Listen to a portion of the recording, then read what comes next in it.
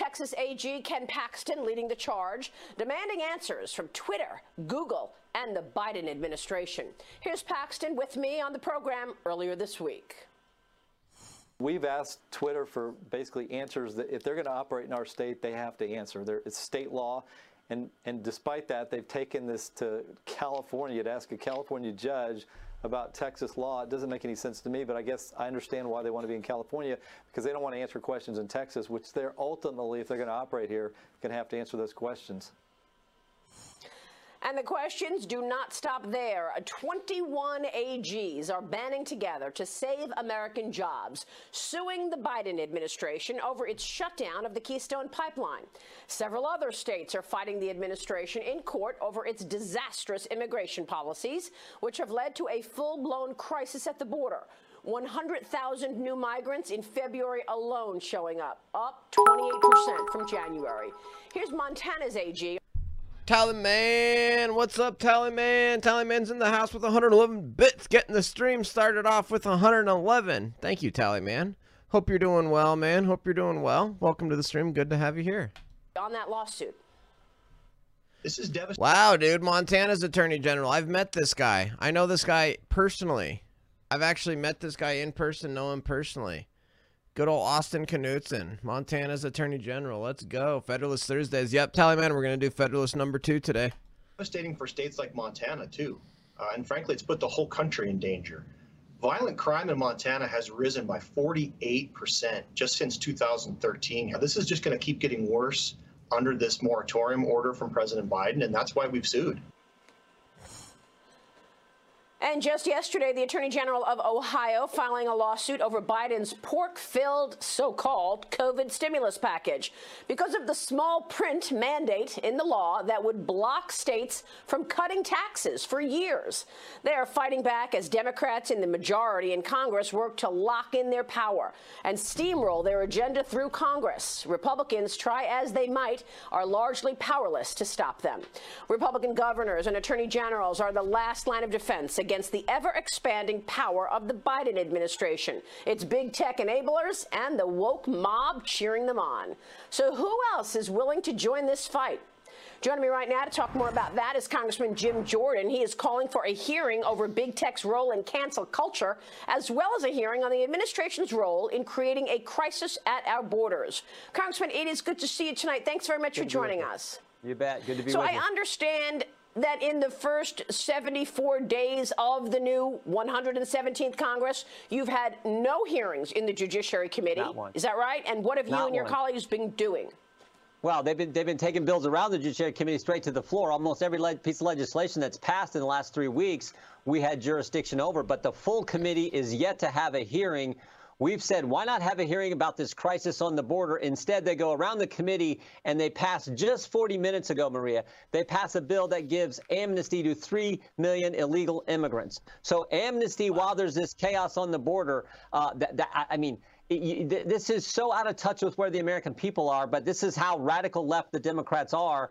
And then, of course, the cancel culture issue, this idea that, you know, I always ask it this way. Do you have a functioning First Amendment when only one side's allowed to talk? Do you have free speech when only the left can define what can be said? So that's the situation we're in. The Judiciary Committee should be focused on those two issues. Instead, they pass radical things like defund the police, federal control of elections, and now an amnesty bill without having the kind of hearings you're supposed to have. Super grim, Tallyman. We live in the worst time in American history for free speech.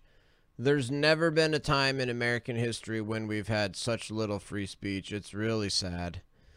It's really, really, really, really, really sad.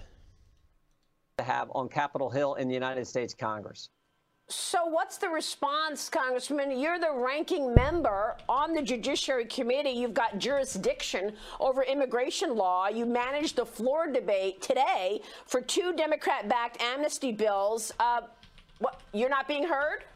Well, no, we call them out on the floor. We have a robust debate on the floor. In fact, the one amnesty bill is so bad, it gives amnesty to 3 million illegals, and at the same time, it has taxpayer dollars used to help illegals apply through this grant program, apply for amnesty itself. So, I mean, such a deal for the taxpayer. I mean, the disrespect that the Democrats in the House are showing for the American taxpayer with the kind of legislation there, as the crisis is on the border.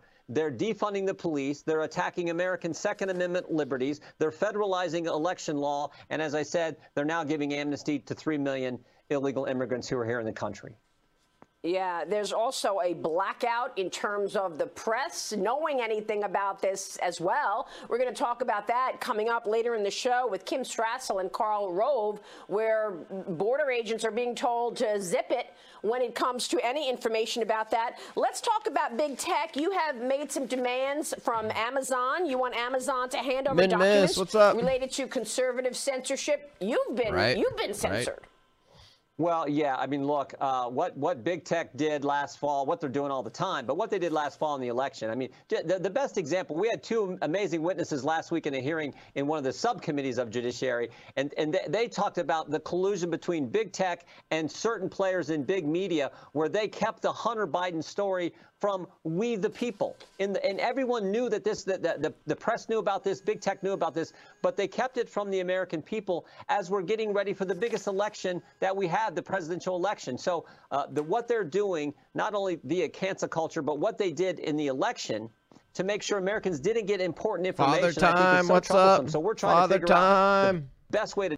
Gen 10's in the house, what's up? No hearing on any legislation. Yeah, isn't that absurd? I guess I never even knew about that or was thinking about that until this just now. But yeah, they're not having any hearings. It's absurd. They will get away with it, right? Unless the American people wake up. Gag order on the Border Patrol. How does that be violent? Or how does that work? I don't know. I have no clue, Gen 10. Never look. I have no idea. That sounds like a violation of the Border Patrol agents' First Amendment rights. To deal with this, we think... Oh, for sure, Tally, man. The pushback when it comes will be violent.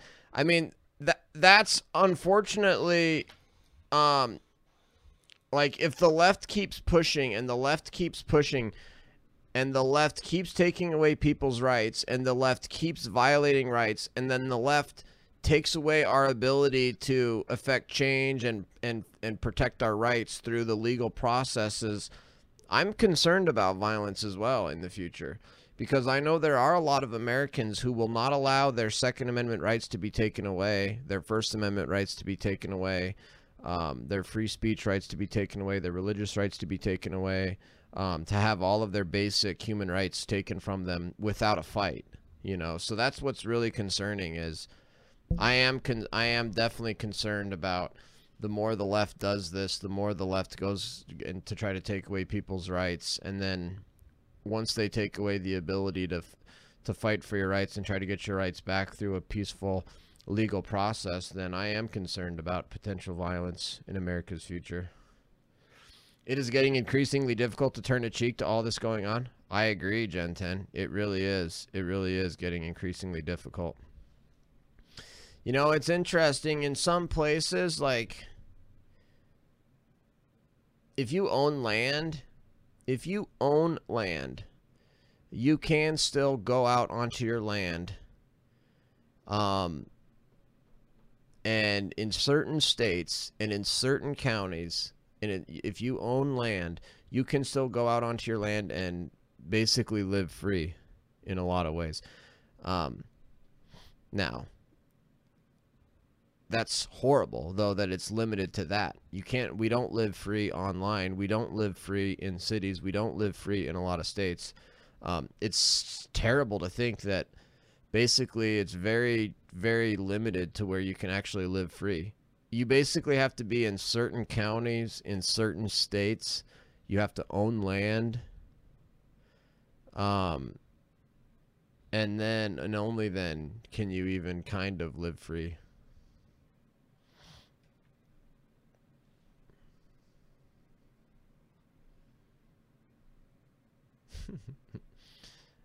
Yeah. I don't know, Father Time. I'm not willing to totally give up yet. I know lots of people are giving up. I know lots of people are, they've given up. They have no hope. They're beaten down. I'm not there yet. I understand that it sounds like you are. But I'm not giving up on America quite yet. It's going to take a lot for me to give up on America. think Section 230 has to be repealed and reformed. We also think you have to look at the antitrust laws and the size of some of these big tech companies as we move forward. W. Powell, DePausny, what's up? The Senate process may be different as the hearings. Well, Senate has a different process, sure. I'm not sure if the Senate is actually having hearings or not. So do you think you'll be able to be successful with that? You're in the minority. We know, obviously, that these big tech companies are not bulletin boards like they said they were back in 1996 when they were giving this protection for their any liability. They have actually taken a side. You talked about the censorship of the Hunter Biden story during a presidential election period. Can you do anything about any of this? I don't think Democrats want to help us. I think they like the fact that the cancel culture is mostly going after Republicans and conservatives now. But I do think the American people are so fed up with what we've seen over the last several weeks and months, whether it's, Dr. Seuss, Mr. Potato Head, what happened in the world of sports where they've went after certain athletes for things they've said. And, I also think they understand that in the end, it'll come for them as well. And I always use the example. Senator Feinstein, the San Francisco School Board, even Senator Feinstein wasn't good enough for the woke mob today. They said the Dianne Feinstein Elementary School will no longer be named after the senator because she said something 37 years ago, for goodness sake, that the mob doesn't like. So I do think that there is this uproar from the American people, and at some point we will be able to deal with this. We could pass the 230 change right now. I just don't know if Democrats are gonna want to do that because they think it benefits. All right, folks. Should we do the Federalist Papers? Should we do Federalist number 2? Should we do Federalist number 2? I wanted to give it a couple of minutes here to let people get in if they were looking forward to the Federalist number 2. I like to kind of read let's read the ending of Federalist number 1 again, even though we covered this last time, just to get back into the mood, and we'll read the end of Federalist number 1, and then we'll go on to Federalist number 2 here. It may perhaps be thought superfluous to offer arguments to prove the utility of the Union, a point no doubt deeply engraved on the hearts of the great body of the people in every state, and one which it might be imagined has no adversaries.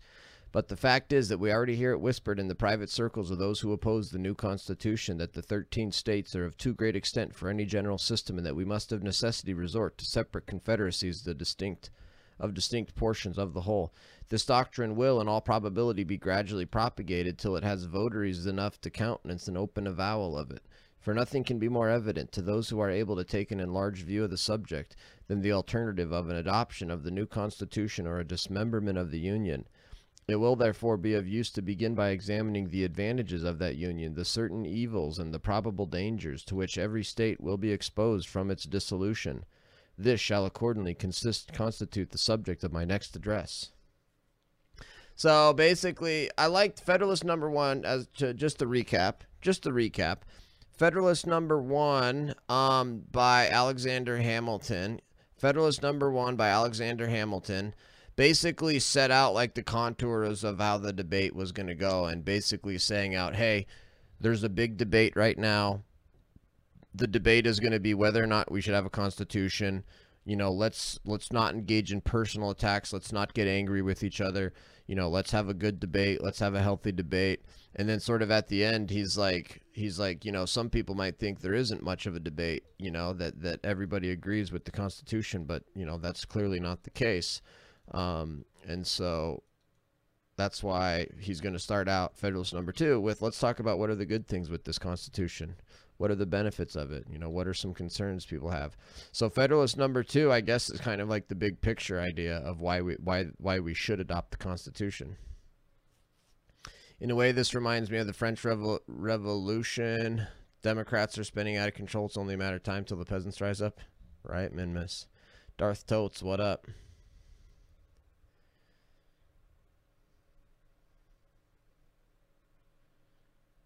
Oh, Darth Totes, I know. There's a whole, you could debate feminism and third wave feminism and first wave feminism and transgenderism and how transgenderism and wokeism impacts feminism, and we could talk about that all night long. Federalist number 1 lays the groundwork for considering the matter in a principled fashion. Right, exactly. All right, Federalist number 2, concerning dangers from foreign force and influence. For the Independent Journal, John Jay. Oh, wait, maybe... So I wonder, when Alexander Hamilton in Federalist Number 1 says, "This shall accordingly constitute the subject of my next address," does that mean that Federalist Number 2 by John Jay is the next address, or do we have to go to the next one from Alexander Hamilton? Because Federalist Number 2 says concerning the dangers of foreign force and influence. Publius. Let's see if Federalist Number 2 is signed by Publius too. Publius. Okay. So this must be it. All right. Wow, Federalist Number 2 is not too long either. These are actually pretty short. These Federalist papers are actually pretty short. Darth Totes, I think it happened in the 1960s. A big part of it, I think, was 1960s. Is when a lot of the culture started to change. Seems like to me. Author John Jay, to the people of the state of New York. When the people of America reflect that they are now called upon to decide a question which, in its consequences, must prove one of the most important that ever engaged their attention, the propriety of their taking a very comprehensive as well as a very serious view of it will be evident. Nothing is more certain than the indispensable necessity of government, and it is equally undeniable that whenever and however it is instituted, the people must cede to it some of their natural rights in order to vest it with requisite powers. Basically right there saying that it's a necessary evil, that you have to have government. You have to have a government of some kind, right? You have to have a government. You can't have private property rights without a government. You know, you can't have security from foreign enemies without a government. You can't have crime control without a government. I mean, you need a government. And so that's basically what he's saying, which does need to be said. But then yeah, if you have a government, you're going to have to cede some of your rights to it. So the government has the powers to do what it needs to do. It is well worthy of consideration, therefore, whether it would conduce more to the interests of the people of America that they should, to all general purposes, be one nation. Hold on. It is well worthy of consideration, therefore, whether it would conduce more to the interests of the people of America that they should, to all general purposes, be one nation under one federal government, or that they should divide themselves into separate confederacies and give to the head of each the same kind of powers which they are advised to place in one national government. Yeah, so they're basically saying either have this one constitutional government, or have a bunch of other smaller ones and give the other smaller ones the exact same powers you're going to give. We're talking about giving to this one. It has until lately been a received and uncontradicted opinion that the prosperity of the people of America depended on their continuing firmly united, and the wishes, prayers, and efforts of our best and wisest citizens have been constantly directed to that object. But politicians now appear who insist that this opinion is erroneous, and that instead of looking for safety and happiness in union, we ought to seek in it a division of the states into distinct confederacies or sovereignties. Freaking politicians, man. Freaking politicians. The politicians are coming out and saying, no, we don't need a central government. We don't need this constitution.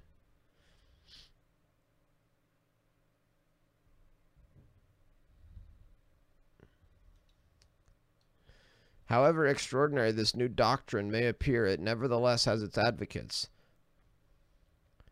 And certain characters who were much opposed to it firmly are at present of the number. Whatever may be the arguments or inducements which have wrought this change in the sentiments and declarations of these gentlemen, it certainly would not be wise in the people at large to adopt these new political tenets without being fully convinced that they are founded in truth and sound policy.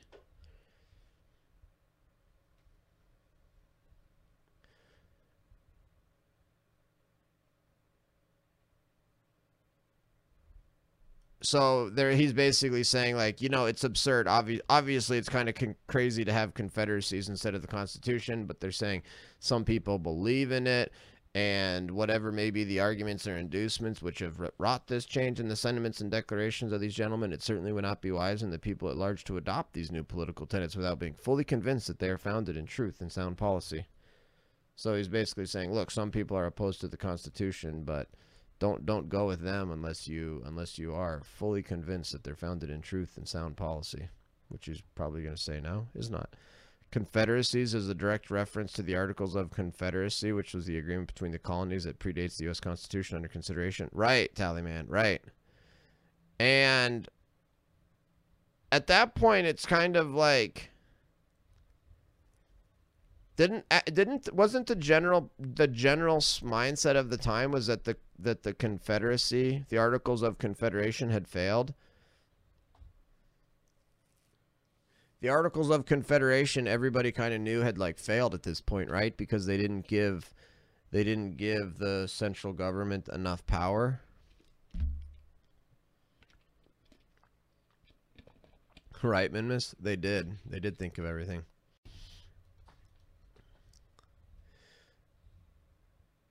That's correct. It had insufficient power to be effective. Right. So when they say that, like, when John Jay is talking about a bunch of smaller confederacies, he's basically using that word to try to like say that that's a stupid idea because we tried that and it didn't work.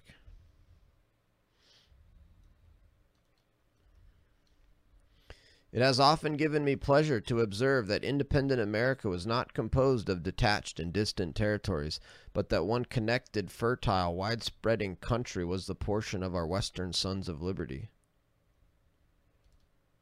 Providence has in a particular manner blessed it with a variety of soils and productions, and watered it with innumerable streams, for the delight and accommodation of its inhabitants.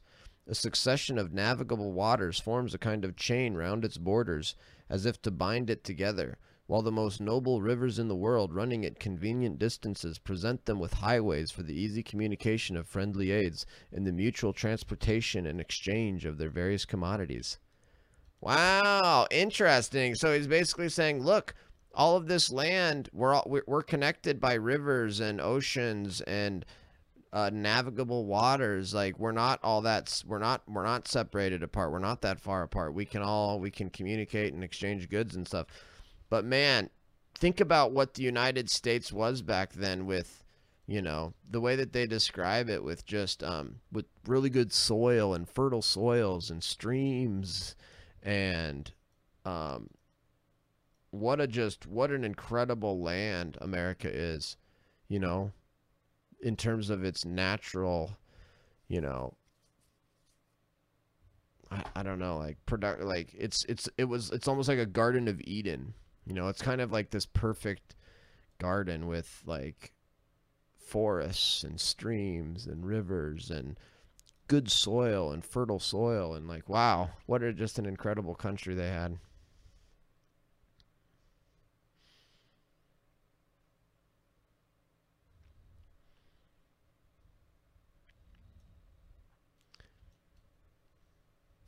With equal pleasure, I have as often taken notice that Providence has been pleased to give this one connected country to one united people, a people descended from the same ancestors, speaking the same language, professing the same religion, attached to the same principles of government, very similar in their manners and customs, and who, by their joint counsels, arms, and efforts, fighting side by side throughout a long and bloody war, have nobly established general liberty and independence. Wow, John Jay. So John Jay basically talking about how the 13 colonies, we all have the same language, we all have the same religion, we all believe in freedom, we just fought this war, we're all connected by rivers, and we have a good economy, and which sounds like a pretty good argument to form a single country. This country and this people seem to have been made for each other, and it appears as if it was the designs of Providence that an inheritance so proper and convenient for a band of brethren, united to each other by the strongest ties, should never be split into a number of unsocial, jealous, and alien sovereignties. Wow, so straight up saying that this land in America was intended by God, and this is a divine providence. Wow, straight up, yeah. That's pretty powerful. The story of America really is such a unique story in human history. It's hard to think that America and what this land and the history here, you know, was of course it was intended by God. God is sovereign, you know. Wow, pretty crazy. Yes, Amilzy, what's up, guys?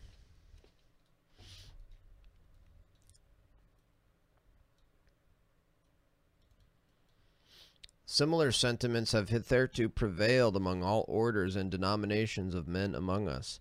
To all general purposes we have uniformly been one people, each individual citizen everywhere enjoying the same national rights, privileges, and protections. As a nation we have made peace and war. As a nation we have vanquished our common enemies.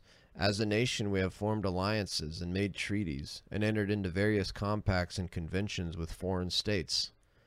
A strong sense of the value and blessings of union induced the people at a very early period to institute a federal government to preserve and perpetuate it. They formed it almost as soon as they had a political existence, nay, at a time when their habitations were in flames, when many of their citizens were bleeding, and when the progress of hostility and desolation left little room for those calm and mature inquiries and reflections which must ever precede the formation of a wise and well-balanced government for a free people. It is not to be wondered at that a government instituted in times so inauspicious should on experiment be found greatly deficient and inadequate to the purpose it was intended to answer. Okay, so that's pretty clear what he's talking about there. He's talking about how, you know, the Articles of Confederation were built out of, like, our homes were burning, people were dying. Like, we created the Articles of Confederation for the purposes of, you know, fighting this war and getting independence. So, like, duh, of course it's going to be a bad government, because it was like an emergency government. We threw this thing together. But you know what's interesting about this, and what I like about this, is that it's basically building the case that, like, the number one reason that we need a strong federal government, the number one reason we need a federal government, is to deal with foreign states and to deal with war and peace. And that's why we have a federal government. We have a federal government to do war and peace, and to deal with foreign countries, and to make us safe, to make this country safe from, you know, other countries and other nations and foreign powers and stuff. That's the main reason we have a federal government. We don't have a federal government to deal with every single issue, you know, every single problem that federal government needs to solve. No. To provide for the common defense. Exactly, Tally, man. Literally, like, we've gone so far afield from that. The federal government. Oh, by the way, Emilzy, sorry, I didn't even read the rest of your message. Liking the camera quality, looks clean. Thank you, Emilzy. Thank you so much. Yeah, you know, Emilzy, I've been working on my lighting, and so it's actually, you know, I've got a really nice camera. I've got a Lumix GH4 camera, but I really have fixed the lighting, Emilzy. I got some additional lighting going on here, so it does look good, though, doesn't it? Holy cow, it looks really good. I just need to get a little bit better mic. I don't like the way this mic makes my voice sound.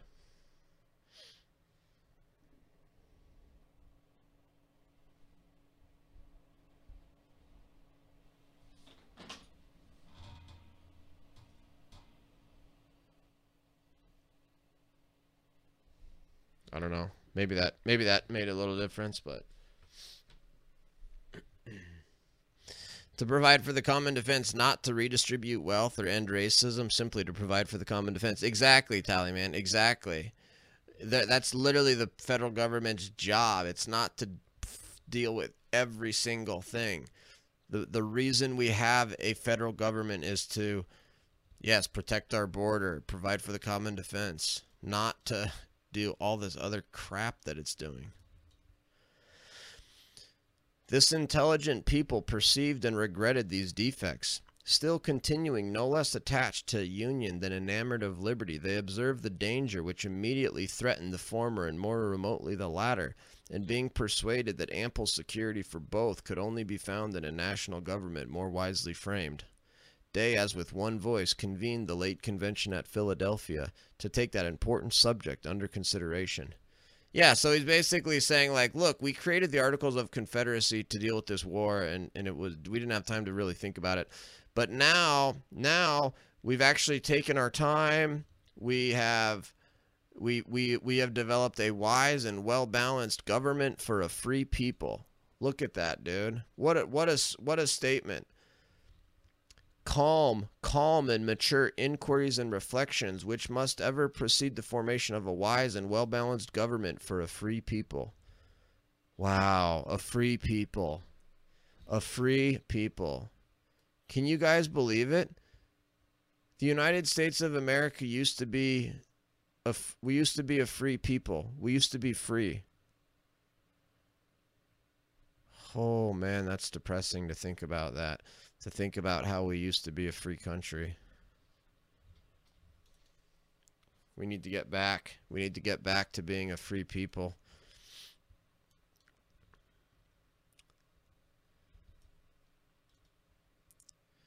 This convention, composed of men who possessed the confidence of the people, and many of whom had become highly distinguished by their patriotism, virtue, and wisdom in times which tried the minds and hearts of men, undertook the arduous task. In the mild season of peace, with minds unoccupied by other subjects, they passed many months in cool, uninterrupted, and daily consultation, and finally, without having been awed by power or influenced by any passions except love for their country, they presented and recommended to the people the plan produced by their joint and unanimous councils. Admit, for so is the fact that this plan is only recommended, not imposed. Yet let it be remembered that it is neither recommended to blind approbation nor to blind reprobation, but to that sedate and candid consideration which the magnitude and importance of the subject demand, and which it certainly ought to receive. But this, as was remarked in the foregoing number of this paper, is more to be wished than expected, that it may be so considered and examined. Experience on a former occasion teaches us not to be too sanguine in such hopes.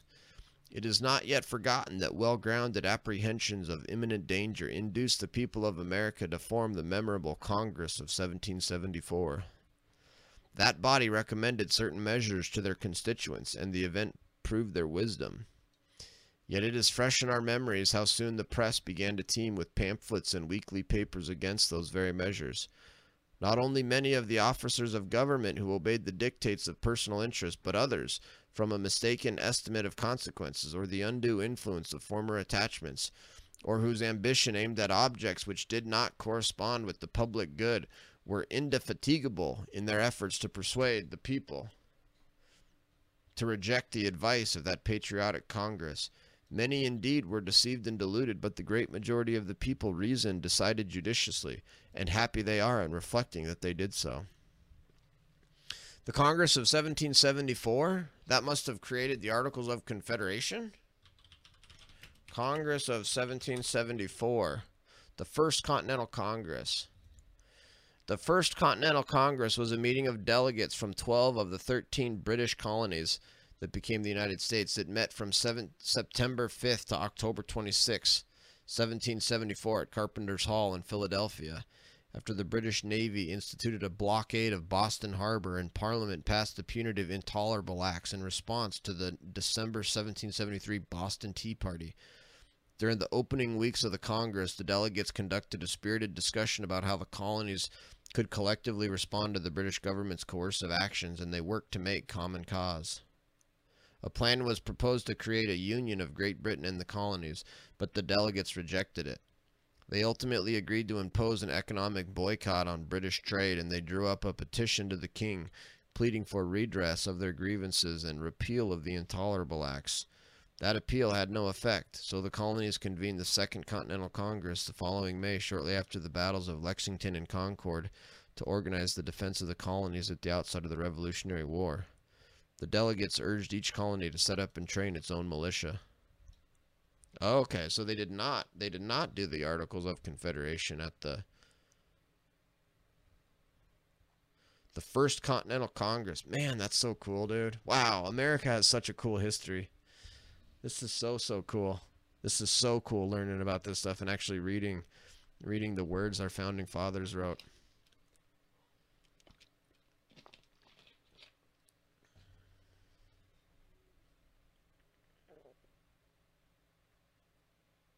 Right, Tallyman, right. How many politicians can you say today have virtue? Not many. Very, very few. Oh, man, by the way, once we're done with this, guys, we are going to watch the Rand Paul Dr. Fauci exchange today, which was fire. But this is so good, man. I'm like getting goosebumps even reading this Federalist #2 and reading about the First Continental Congress and stuff. Incredible, incredible history.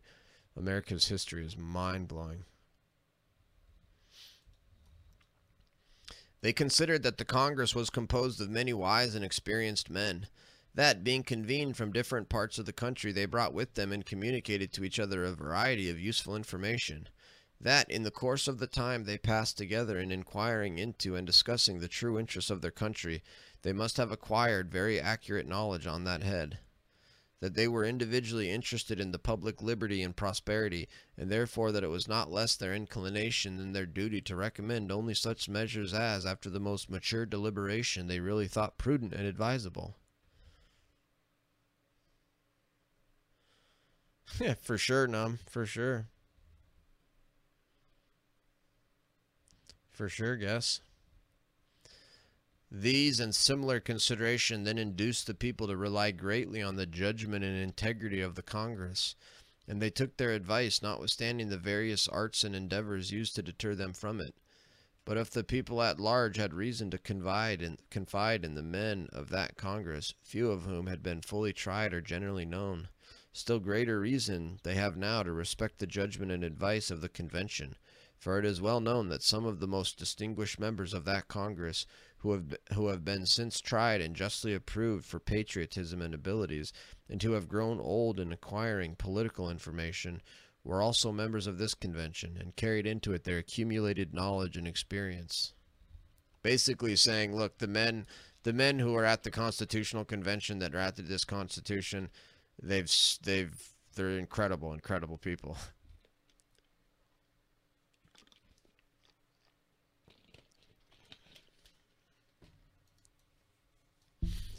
It is worthy of remark that not only the first, but every succeeding Congress, as well as the late Convention, have invariably joined with the people in thinking that the prosperity of America depended on its union. To preserve and perpetuate it was the great object of the people in forming that Convention, and it is also the great object of the plan which the Convention has advised them to adopt. With that propriety, therefore, or for what good purposes, are attempts at this particular period made by some men to depreciate the importance of the Union? Or why is it suggested that 3 or 4 confederacies would be better than one? I am persuaded in my own mind that the people have always thought right on this subject, and that their universal and uniform attachment to the cause of the Union rests on great and weighty reasons, which I shall endeavor to develop and explain in some ensuing papers.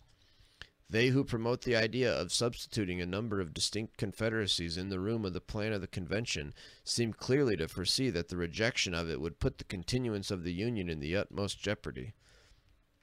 That certainly would be the case, and I sincerely wish that it may be as clearly foreseen by every good citizen that whenever the dissolution of the Union arrives, America will have reason to exclaim in the words of the poet, "Farewell, a long farewell to all my greatness." Publius. Wow. Wow.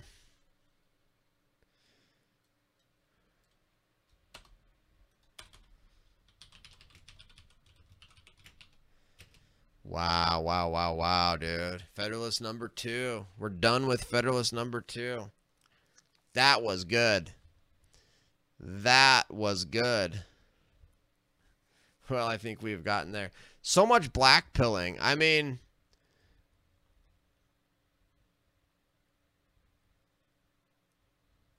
I don't know. It's sad. I know. I understand how a lot of you guys feel, how Father Time and Mike and how you guys feel that it's over. We're done. America's done. We might as well secede. We might as well revolt. We might as well have a revolution. We might as well Go to war. We might as well give up on life, give up on freedom. It's done. Hang our heads, cry. I totally get that. But personally, I don't think we're there yet. I still think America's a great country. I still think we do have a lot of really positive things in the United States. We do still have high levels of freedom. We still have a pretty good justice system. Not great, not amazing, but I don't know. I don't like the black pill stuff where it's like, oh, it's all over. Might as well give up. America's dead. I'm giving up on America. America's gone. Blah, blah, blah. I'm not there. I don't believe in that.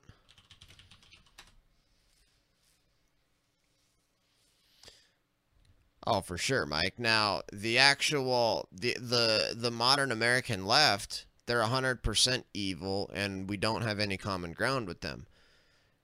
But the issue is when you have 100 million Americans, you have 100 million Americans that still support the Constitution and still support freedom, and you're going to give up on the country just because there's 100 million Americans who you don't have anything in common with, but there's also 100 million Americans that still support the Constitution. So, you know, there's still a lot of Americans that still believe in freedom. The Democrats will eventually be rolled back one way or another. I agree, Tally, man. I don't think you need to give up on America. Why would you give up on the American people? You never bet against America. Never bet against the American people. Freedom will rise again. Gen 10 says, I just want Biden and Putin. I heard about that, Gen 10. That is hilarious that Putin actually challenged Biden to a debate. I don't want him to debate because we know that Biden would lose horribly, and I don't want to see the American president lose to the Russian dictator. That would be so bad. Hydra, what's up, Hydra? You hear that Bongino will take Russia's time slot? Can't say I think it's the best choice, but hey. I did hear that, Hydra. I was like, wow. Dan Bongino. What a coup for him. What an incredible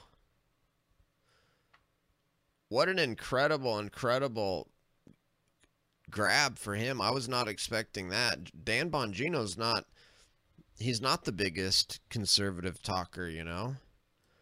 But he is kind of young. He is kind of up and coming. So and he has been growing a lot. I like Dan Bongino. He's no Rush. You know, we know that. He's no Rush Limbaugh. And I think probably like a lot of the other big conservative talkers, like, you know,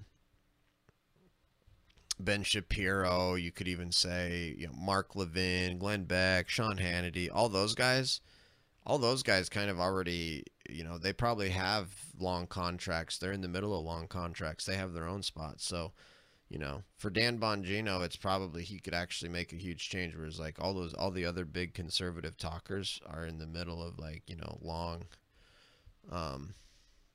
long contracts is I'm guessing. I have no idea if that's the case or why, but that's what I would guess.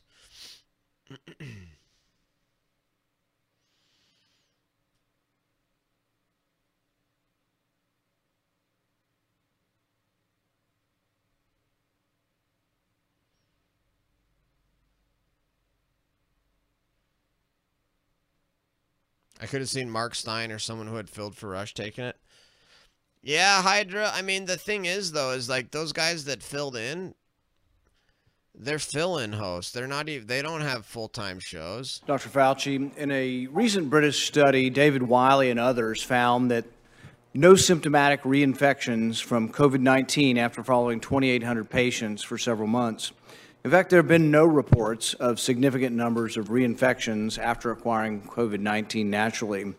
Shane Crotty, a virologist at La Jolla Institute for Immunology, concludes from his experiments that the amount of immune memory gained from natural infection would likely prevent the vast majority of people from getting hospitalized disease, severe disease for many years. In this study, which was published in Science, Dr. Crotty COVID-19 after following 2,800 patients for several months. In fact, there have been no reports of significant numbers of reinfections after acquiring COVID-19 naturally. Shane Crotty, a virologist at La Jolla Institute for Immunology, concludes from his experiments that the amount of immune memory gained from natural infection would likely prevent the vast majority of people from getting hospitalized disease, severe disease for many years.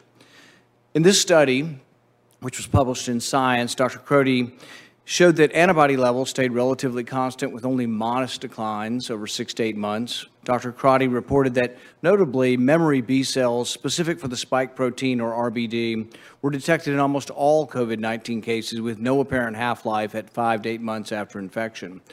In other words, Dr. Crotty found significant evidence of long-term immunity after COVID infection. Furthermore, Dr. Crotty noted B-cell memory to some other infections has been observed for as long as 60-plus years after found that Sorry. no symptomatic reinfections from COVID. Sorry, I had to look at something. I missed it. I want to pay attention to every single word he says here. Dan has to take time off for his neck cancer, so we'll have a lot of guest hosts to fill in. Oh, that's true. Yeah, I thought that's interesting that they got Dan Bongino, even though he's fighting cancer as well. I favor Stein as well. The life of the movement depends on new blood, right? They should have let me take over the Rush Limbaugh slot. Come on, folks. Come on. I know, Hydra. Yeah. Rand Paul's a doctor and people need to recognize it and do it. Right, Tallyman. Italy's entering a new lockdown. France has stopped vaccine rollouts. I saw that, guess. What is wrong with Europe, dude? Actually still doing lockdowns even after a year of lockdowns where we know for a fact. Dude, did you guys see even the Washington Post reported recently that the states that did lockdowns did not perform any better than states that did not do lockdowns. So even the Washington Post is reporting that lockdowns actually don't work. And yet we're still having places like Europe continue to do lockdowns. It's absurd. It's absurd. Found that no symptomatic reinfections from COVID-19 after following 2,800 patients for several months. In fact, there have been no reports of significant numbers of reinfections after acquiring COVID-19 naturally. Shane Crotty, a virologist at La Jolla Institute for Immunology, concludes from his experiments that the amount of immune memory gained from natural infection would likely prevent the vast majority of people from getting hospitalized disease, severe disease for many years. In this study, which was published in Science, Dr. Crotty showed that antibody levels stayed relatively constant with only modest declines over 6 to 8 months. Dr. Crotty reported that, notably, memory B cells specific for the spike protein, or RBD, were detected in almost all COVID-19 cases with no apparent half-life at 5 to 8 months after infection. In other words, Dr. Crotty found significant evidence of long-term immunity after COVID infection. Furthermore, Dr. Crotty noted B-cell memory. Good. And that's what common sense and experience with other viruses. Good. I'm so happy to hear that there's actual studies in science that shows long-term immunity to COVID. That's fantastic. Yeah, you never hear about that. You never hear about these studies and this science and these doctors that Rand Paul is citing here. The media is like hiding the fact that there is long-term immunity for COVID. It's absurd, man. They refuse to report this stuff because it doesn't fit their narrative. It doesn't allow them to push these lockdowns that totally do not work whatsoever.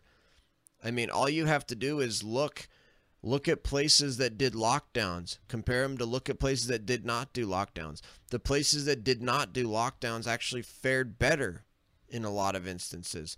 And if they didn't fare better, then they were consistent right there with them in the same as the places that did lockdowns. Lockdowns do not work. They do not work. They flatten the curve and make the pandemic last a little bit longer, but they do not work in terms of actually reducing case numbers or deaths or anything like that. The only way they work is if you have to flatten the curve, to prevent your hospitals from being overwhelmed. They're not designed to be used for years on end to try to, prevent us from reaching herd immunity. That's not how epidemiology works. To some other infections has been observed for as long as 60 plus years after smallpox vaccination, or even 90 years after a natural infection with influenza. That was a woman who got the Spanish flu, still showed immunity 90 years later. So rather than being pessimistic towards people gaining immunity after they've had COVID or had a vaccine, studies argue for significant optimism. In fact, there have been no scientific studies arguing or proving that infection with COVID does not create immunity. There have been no studies showing significant numbers of reinfections. Of the 30 million Americans who have had COVID, only a handful of reinfections have been discovered. In fact, the New York Times reported last fall more than 38 million people at the time worldwide had been infected with the coronavirus, and as of that date, fewer than 5 of these cases had been confirmed by scientists to be reinfections. Scientists interviewed for the article concluded, in most cases, a second bout with the virus produced milder symptoms or none at all. Given that no scientific studies have shown significant numbers of reinfections of patients previously. Okay, so we have lots of studies and lots of data and lots of scientists and lots of doctors saying and suggesting and proving that there is long-term immunity from COVID, and there's no studies pointing to the opposite. That's pretty strong evidence. Pretty strong evidence that there's long-term immunity. Infected or previously vaccinated. What specific studies do you cite to argue that the public should be wearing masks well into 2022? Good question. I'm not sure I understand the connection of what you're saying about masks and reinfection. We're talking about people who have never been infected before. You're telling everybody to wear a mask, whether they've had an infection or a vaccine. What I'm saying is they have immunity, and everybody agrees they have immunity. What studies do you have that people that have had the vaccine or have had the infection are spreading the infection? If we're not spreading the infection, isn't it just theater? No, it's not. not. The vaccine and you're wearing 2 masks. Isn't that theater? No, that's not. Here we go again with the theater. Let's Get him, Dr. Rand Paul. Get him. It is theater. Dr. Fauci's had the vaccine and he's wearing 2 masks. Oh my God. And Dr. Fauci has nothing, dude. He has nothing. I love it too because Rand Paul is literally doing the exact thing that leftists and Democrats love to do. Do you have any studies? Do you have any studies? It's like, you're like, the sky is blue. Leftist. Do you have any studies? Do you have any studies showing do you have any studies that say the sky is blue? Do you have any studies that say the sky is blue? Or have had the infection are spreading the infection. If we're not spreading the infection, isn't it just theater? No, it's not. not. The vaccine and you're wearing 2 masks. Isn't that theater? No, that's not. Here we go again with the theater. Let's get down to the facts.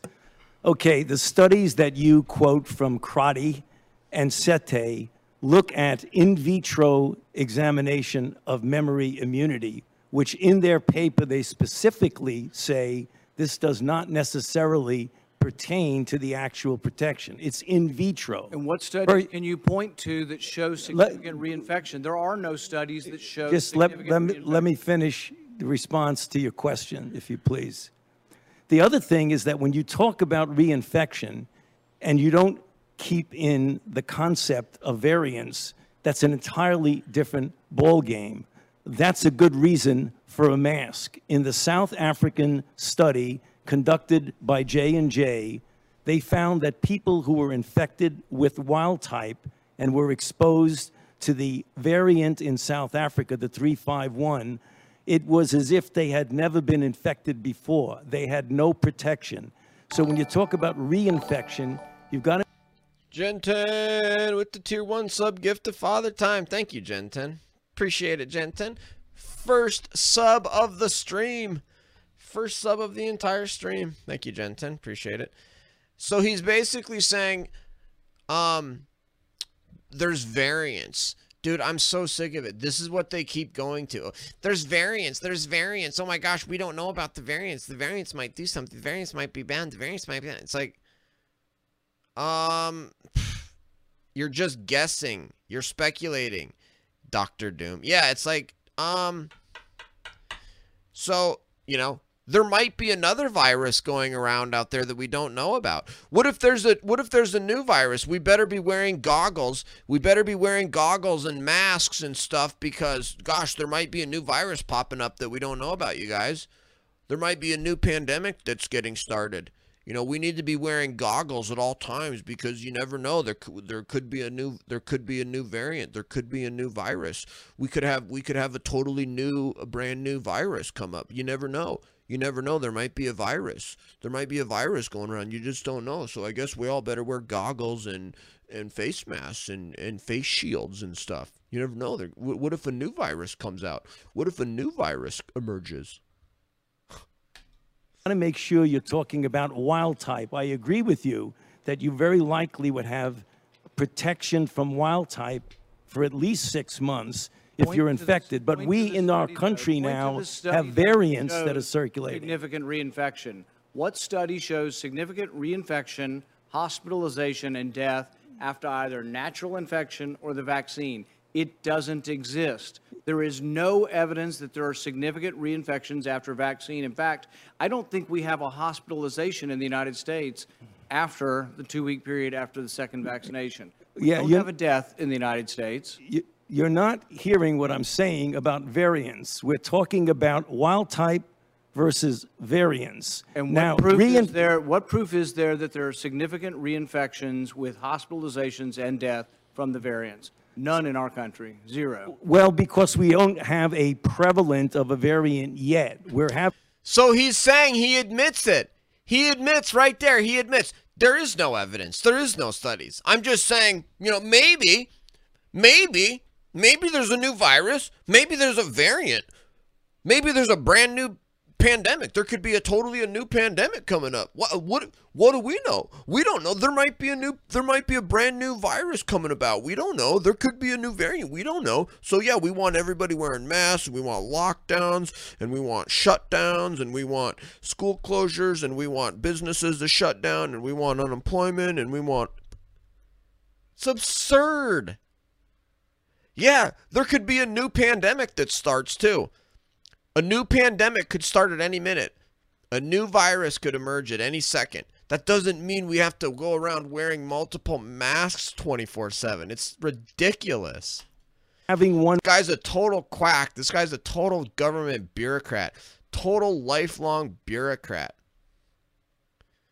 This guy's making over $400,000 a year from taxpayer dollars, and he should be getting paid about $5 with this, how wrong his advice is all the time. Can I finish? We're having 117 that's becoming... Can I finish? Can I finish? You're saying the same thing over and over again, Fauci. You just admitted there is no studies. There is no evidence. You just admitted it. What else is there to finish?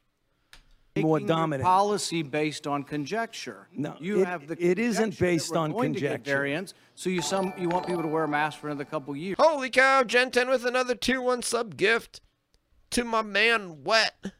The Fauci virus. You have to wear your mask to bed. Right, Wet. Right. Thank you, Gen 10. Thank you so much, man. No, you've been vaccinated and you parade around in 2 masks for show. No. You can't get it again. There's virtually 0% chance you're going to get it, and yet you're telling people that have had the vaccine, who have immunity. You're defying everything we know about immunity by telling people to wear masks who've been vaccinated. No. Instead, you should be saying there is no science to say we're going to have a problem from the large number of people being vaccinated. You want to get rid of vaccine hesitancy? Tell them they can quit wearing their mask after they get the vaccine. You want people to get the vaccine? Give them a reward instead of telling them that the nanny state's going to be there for 3 more years and you got to wear a mask forever. People don't want to hear it. There's no science behind it. Well, let me just state for the record that masks are not theater. Masks are protective. And we have immunity, they're theater. They're not theater. Masks aren't theater. Mommy, I don't like the fact that he uses the word theater. I don't like it when he says theater. It's not theater. Gosh. Yes, it is theater. It's virtue signaling. Democrats love to wear masks because Democrats love to virtue signal. That's the reason. They're virtue signalers.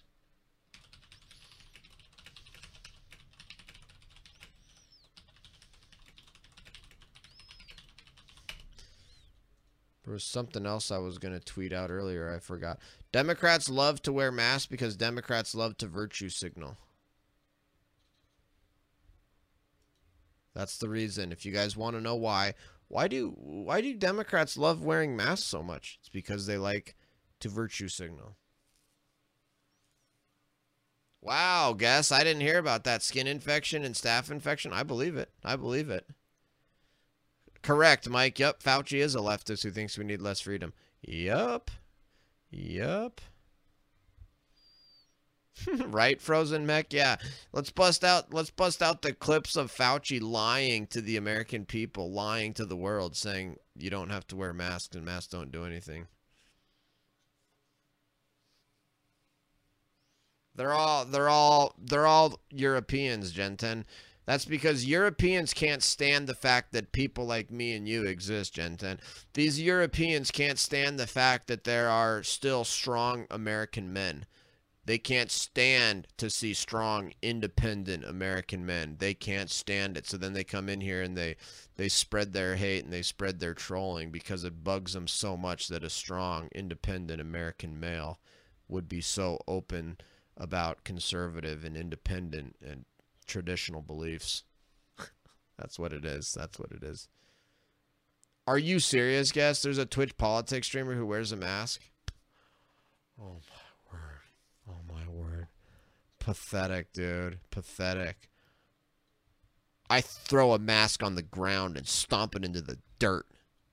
That's how I feel about masks. I'd like to just throw a mask into the ground and just grind it into the dirt.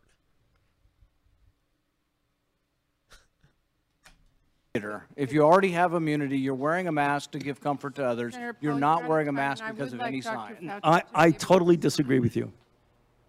Dr. Fauci, if You can disagree with him all you want, Fauci. You just admitted there's no science, there's no data, there's no studies to back up what you're doing. You just admitted it, Fauci. I disagree with you. There's no studies. Oh, I was gonna tweet about Dr. Rand Paul absolutely destroyed Fauci. So bad. Fauci had to admit there is zero science or data to back up his position. Incredible.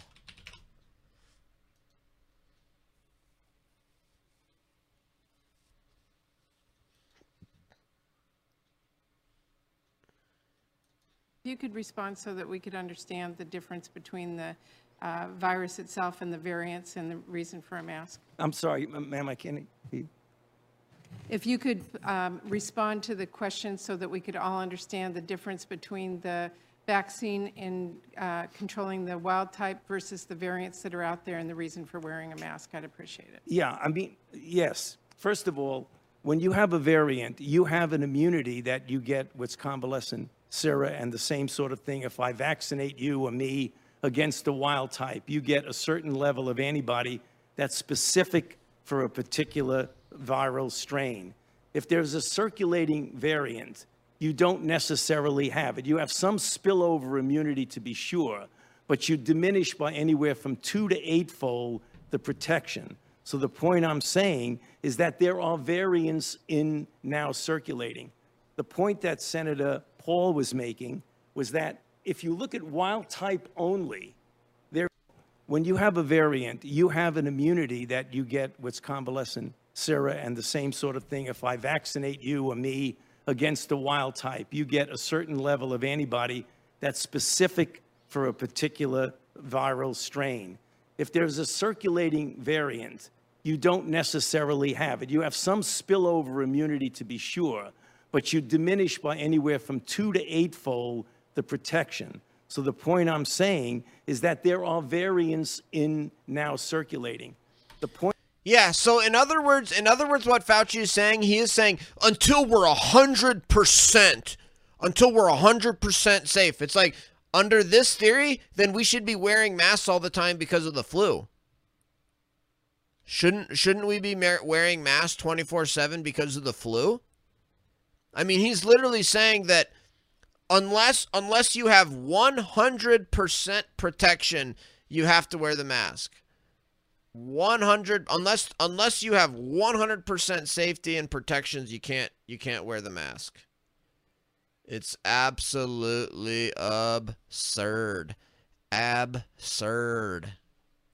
The point that Senator Paul was making was that if you look at wild type only, there is some clear-cut credence to what he's saying. But we are living right now in a situation where we're having a dominance of 117, which was the original UK. We have a very troublesome variant in New York City, a 526. We've got two variants in California. Dark Lord Hydra with the 10-minute timeout. Thank you, Dark Lord Hydra. Appreciate the 10-minute timeout. Appreciate that, man. Right, Tally Man? 427 SDW Guy Wilson. What's up, guys? Welcome. Welcome, everybody. 7429, and we have a number of others. So we're not dealing with a static situation of the same virus.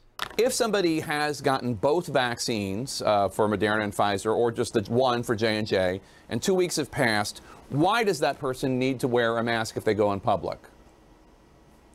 Well, you know, if you look at the science overall, you know, you have to sort of determine what level of evidence are you willing to sort of, you know, make these decisions on. It makes a lot of sense, I think, that if it's just the wild type virus that's circulating, the one that we've been talking about for the last year, you take the vaccine, it should reduce the viral load that you could potentially carry, make it unlikely that you're infected, and even less likely that you could transmit it to others. But I think there's 2 points that keep coming up. One is that there's still a lot of virus out there. So, you know, when you have that much virus out there, could you still actually be exposed, and even though it's unlikely, become an inadvertent carrier? But the other, and at some point when we get to... So he's even admitting, yeah, this is very, very unlikely, very, very unlikely that this would, that you could, because number one, you already, you get a lot of protection even against the variant. There's no evidence that natural immunity or vaccine immunity does not apply to the variants. They're guessing, and now and they're all saying that even if they don't 100% protect you, it's a substantially lower risk, way lower risk. And so again, they're saying until we get to 100% safety, and we have to have 100% safety, we're going to have to wear masks and wear goggles and wear face shields and lockdowns and shut down. It's the same argument that we all have been making fun of all year, where it's like, dude, using this argument, using this reasoning, we should ban cars because 40,000 people in the world die, or in America die every year. 40,000 people die because of cars. I guess we better ban cars. They're literally saying unless we have... Holy cow! Dark Lord Hydra with another extended timeout.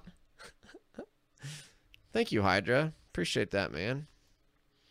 All this coverage is simply designed to distract away from what Biden is doing in conjunction with the Democrat-controlled Congress. It's the politics of distraction. Oh, for sure, Tally Man, for sure. Yep, that's what I've been saying. That's what I've been saying for the last 3 months. The last 3 months I've been talking about how there's no coverage of what the Biden administration is doing. What the Biden administration is doing is probably some of the most corrupt stuff that has ever happened in the United States of America, and there's none of it's being covered. To low enough level, which is a few thousand cases per day, not several, you know, not 40 or 50,000 cases per day, you could say at that point the likelihood of someone being exposed is so small, we could start to not worry about masks. There's another point, just quickly, Jake. People who are vaccinated, they get exposed to the virus. The virus learns that, how to... Holy cow! Hydra extending the timeout for another minute and a half. Thank you, Hydra. Appreciate it, man. Sort of adapt and mutate now to a vaccinated person. So in some ways, by exposing vaccinated people to the virus, you could start to inspire more and more mutations, which is something you don't want to do. So until the vaccine is contained, the virus is contained, I think, masks, at least in public, will be recommended. So he just got done saying a bunch of things that suggest that we shouldn't have to wear masks. And then he concludes that, yeah, even though everything I just said suggests that we don't have to wear masks, yep, we should. It's recommended we wear masks. Like, that's so convoluted. Listen to the way he concludes that. It makes zero sense. Mantic, what's up, Mantic? Talk with Dr. Sherry, Tenpenny? Never heard of it. You could start to inspire more and more mutations, which is something you don't want to do. So start to not worry about masks. You inspire him, Minmus. If you don't wear a mask, you inspire the virus. Is so small, we could start to not worry about masks. There's another point, which is a few thousand cases per day, not several, not 40 or 50,000 cases per certain carrier. But the other, and at some point when we get to low enough level, which is a few thousand cases per day, not several, not 40 or 50,000 cases per day, you could say at that point the likelihood of someone being exposed is so small, we could start to not worry about masks. There's another point, just quickly, Jake. People who are vaccinated, they get exposed to the virus learns then how to sort of adapt and mutate now to a vaccinated person. So in some ways, by exposing vaccinated people to the virus, you could start to inspire more and more mutations, which is something you don't want to do. So until the vaccine is contained, the virus is contained, I think, masks, at least in public, will be recommended.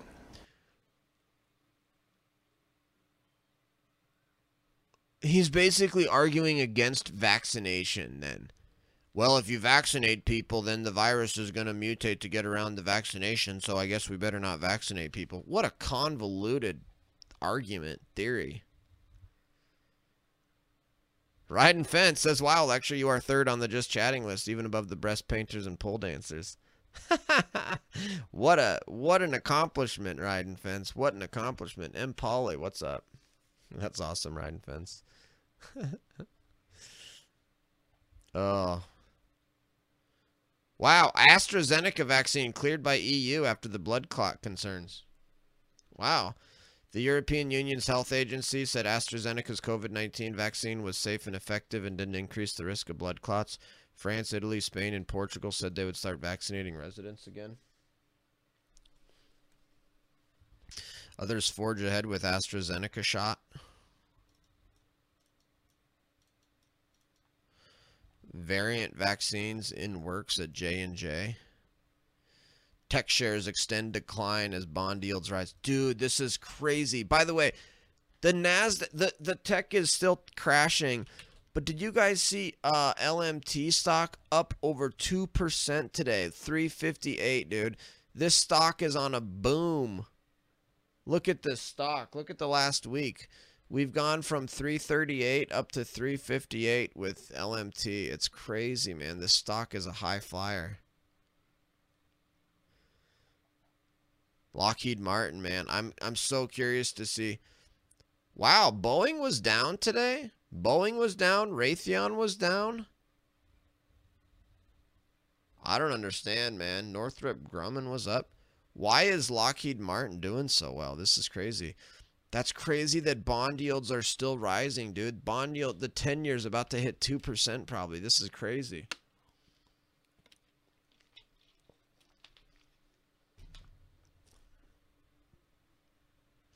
I agree, Hydra. That's why I've got a big position in Lockheed Martin. Totally agree.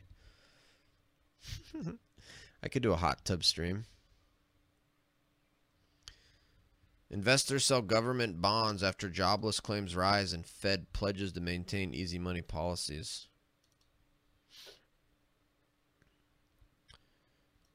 March 18th, 2021, 4:30 p.m. Eastern, Wall Street Journal. U.S. stocks fell Thursday as shares of tech companies and high-growth stocks succumbed to another sell-off in the government bond market. Wow, dude. The yield on the 10-year is up to 1.7. Wow. Wow. When is it going to stop, man? When is the yield? When are yields going to stop rising? Lockheed gets a large bulk of Pentagon resources, right? Guy Wilson, right? Hi from Chile. General O'Higgins. What's up, General? Hello. I'd love to visit Chile. Been wanting to visit Chile. BA was up and then the bed lost over 8K today in this market. Damn, Gen 10. I'm sorry to hear that. That's a lot. It's a big day. That's a rough loss. Yeah, this market's insane, Gen 10. It's a crazy, crazy market. What's the price of silver?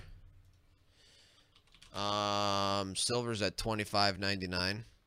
Gold's hanging on to that above 1700. Gold's at 1729.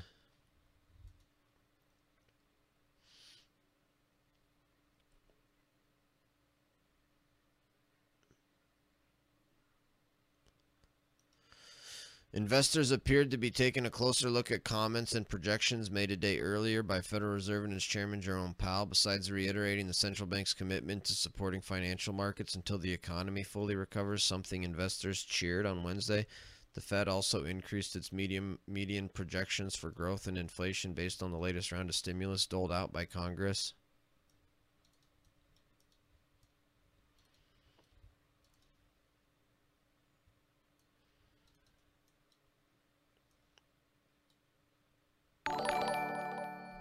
Tallyman gifting a tier 1 sub to the guy from Chile. Thank you, Tallyman. Appreciate the tier 1 sub gift. Appreciate that. Bad days happen. Kids cheered me up and took my mind off it. Awesome, Gen 10. Good to hear, man. Good to hear. Kids are more important anyway. We all know that. We all know that. Lockheed's still riding the F-22 and 35 contract for service and parts. Of course, M. Polly. Yeah. People are saying the F-35 is going to be in service for another like 30 years or something, so it ain't going away. Texas grocer HEB is caught in the middle of a mask divide. Tom Hanks never play solitaire again.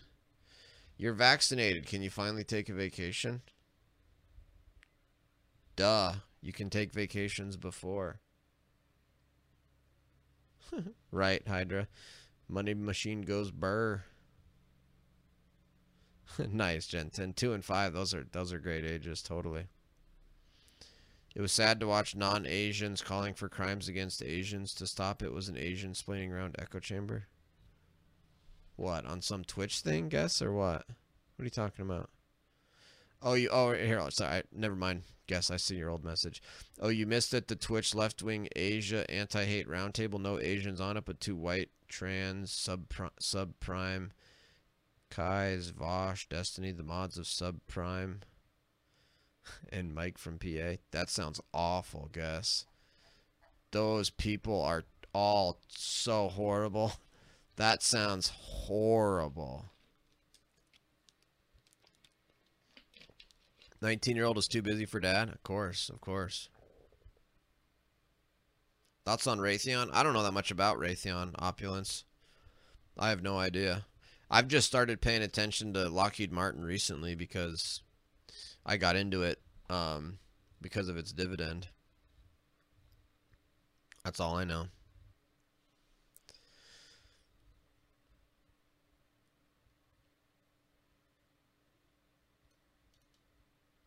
That led investors on Thursday to reevaluate the broader implications that level of expansion will have on pockets of the market, analysts and money managers said, sparking another round of selling of government bonds. The 10-year Treasury yield, a key benchmark for lending costs, breached 1.7% for the first time since January 2020. Shares of big tech companies were among the stocks that faced the greatest pressure. Apple, Amazon, and Netflix all fell at least 3%. Tesla slid further, shedding 7%. The NASDAQ was down 3%. S&P was off 1.5%. Ouch. The Dow gave up an earlier gain to close down 0.5%. This morning, the markets woke up and decided if the Fed is going to keep policy so loose, they want higher risk premium. Higher yields mean borrowing costs for businesses and individuals will go up, so investors have been selling pricey tech stocks that look less valuable in a rising rate environment to load up on shares of companies poised to benefit from an economic rebound. That's what I think. The reason I think Lockheed Martin is doing well recently is because of this, I guess what they're calling like a rotation. Like, everybody wants to get out of the big tech stocks because, you know, they're growth stocks. Most of their revenue is in the future, and you want to get into something like Lockheed Martin, where it's got a steady dividend, it's got good cash flow, it's a well-established company. Most of Lockheed Martin's, you know, earnings and revenues are in the present, not the future.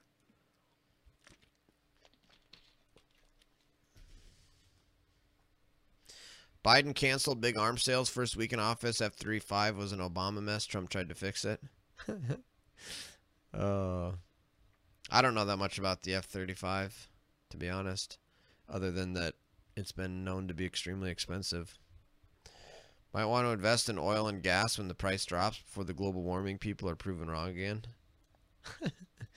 That's a good point, Minmus Man. I agree.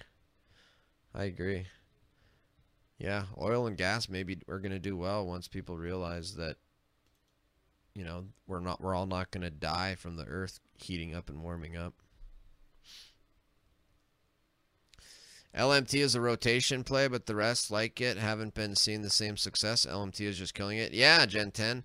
That's why it was weird to see that Boeing and Raytheon were down today. I figured, you know, some of these other, you know, companies like Boeing and Raytheon and stuff would be good rotation plays too. But yeah, you're right. LMT is killing it. I got lucky, man. I got real lucky with that. The question is, when do I sell, Gen 10?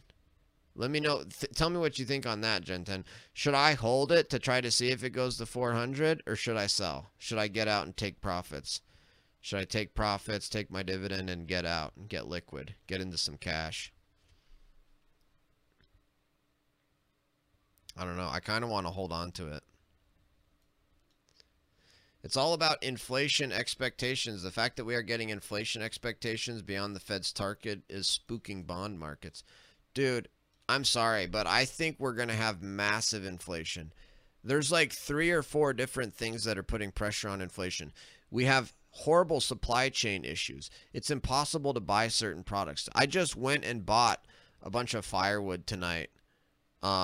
I literally just purchased firewood from this landscaping company, and I was talking to them, and they're like, dude, we can't even get underground sprinklers. Like, we have a bunch of jobs to put in sprinkler systems for people, but we can't, there's no supply. The supply chain issues are all screwed up from COVID and lockdowns and everything else. So we're having extremely hard supply on lots of different things. Very low supply, plus you're going to have all of this massive pent-up demand from COVID and all the stimulus package. So you're going to have huge demand, really low supply, and it just seems to me like we're just primed to see massive inflation, which is, again, one of the reasons I'm in gold, but gold's been getting destroyed lately too, so I don't know. I have friends who work for Boeing. They have yet to have a launch date for the Boeing CST-100 Starline. They have been given $2 billion a year for the past 10 years and nothing to show. That's crazy, man. That's crazy, guess. Jeez. It's all up to your risk tolerance. I would hold until 400 within 6 months, but my risk tolerance is a little crazy for smart investors like yourself. Maybe I could sell half of it or something. Maybe I could take half of my profits and hold the rest. I'd just feel so bad though if I sold out and then it continued rising all the way to 400. Right, guess. Yeah, the bond, the 10-year yield is up over 1.7% now. It's gone all the way from 0.9% up to 1.7. It's absolutely crazy. That cord looked like 3 cords. That was a lot. It was, Gen 10, yeah. It was a lot of firewood. I'm excited to take that up to the cabin this weekend. I'm gonna take a load of firewood for up to the family cabin.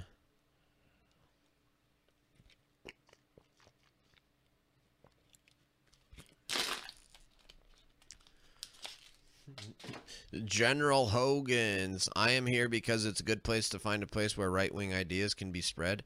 That is weird in the world that we are currently living, where socialism is everywhere, mainstream media, social networks, etc. Exactly, General Higgins. That's why people like my stream, because it's such a breath of fresh air. It's such a breath of fresh air to come to my stream where you've got common sense. and somebody who believes in freedom and independence and liberty. Oh, there's my podcast link, folks. If you guys want to check my podcast, link is in chat.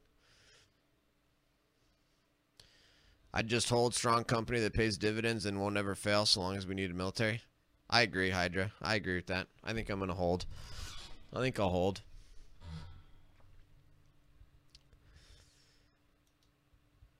Investors also contended with mixed economic data suggesting the recovery remains uneven. The number of Americans applying for first-time unemployment benefits rose to 770,000 in the week ended March 13th from 725,000 in the week prior, while filings for jobless claims, a proxy for layoffs, have fallen from their peak last year. They remain at historically high levels.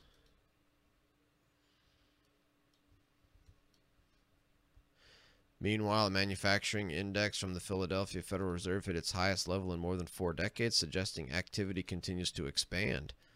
Wow, a manufacturing index highest in 40 years. That's crazy.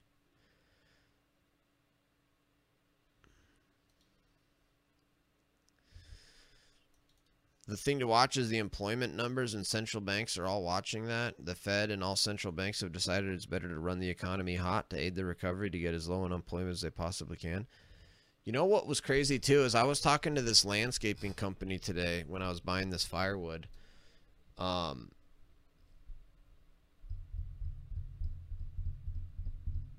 They said that they couldn't find workers. They said they could not find workers. They were actually having to downsize their business. They've got tons and tons of work. They got tons and tons of jobs, but they can't do them because they can't find workers. And they're paying people to mow yards $18 an hour. He said 15 to 18 bucks an hour to hire a entry-level landscaping guy who's just going to like mow yards and stuff. Because they can't find workers. And it's like, wow, dude, we're going to see massive inflation. And then, because I was joking with him, I was like, you know, how are things going? Blah, blah, blah, blah. He's like, oh, we're downsizing. We used to have 50 employees. Now we're down to 30 employees because we can't find workers. And then I was like, well, just pay people more. And he was like, well, we're already paying lawnmowers 15 to 18 bucks an hour. Like, how much do people want to pay to have their lawn mowed? But that kind of stuff happening, and it's like, how could we not have inflation? Joseph Scott Stevens, what's up? Big, what's up? It's probably the only person on Twitch that's actually grounded in reality. Exactly, Joseph Scott Stevens. Thank you. I don't understand it either, Joseph Scott Stevens. How can I be one of the only? There are some others. There are some other Twitch streamers that are grounded in reality, but how can I be the only one who actually understands the world, you know, and history and politics and knows what's going on, and actually, you know, and human nature and human spirituality? Like, these some people, some of these Twitch streamers are they're just so lost. They have the weirdest views. You can tell that they just, you know, they've never experienced much in the way of the real world. They've spent their entire life online. I don't know. I hate that Ford is moving their Mach Ford SUV and Mustang production to Mexico. UAW will lose 1,000 jobs by next year. Yeah, it's too bad. That does suck.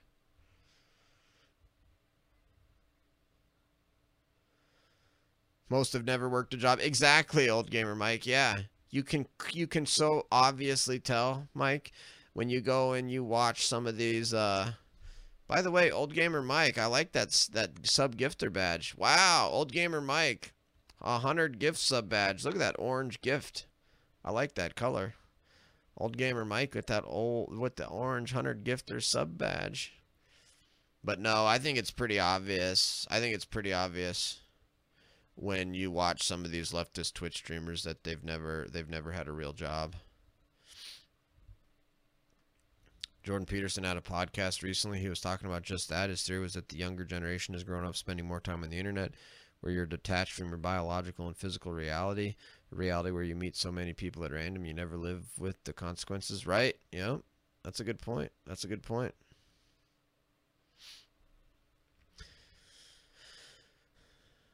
On Thursday, investors looked to shares of companies like banks, airlines, and energy companies, which could benefit more when social and business activity picks up. Shares of financial stocks in the S&P 500 rose 0.6% as investors priced in the likelihood that banks could earn more on the loans they issue, making the sector the index's sole riser of the day.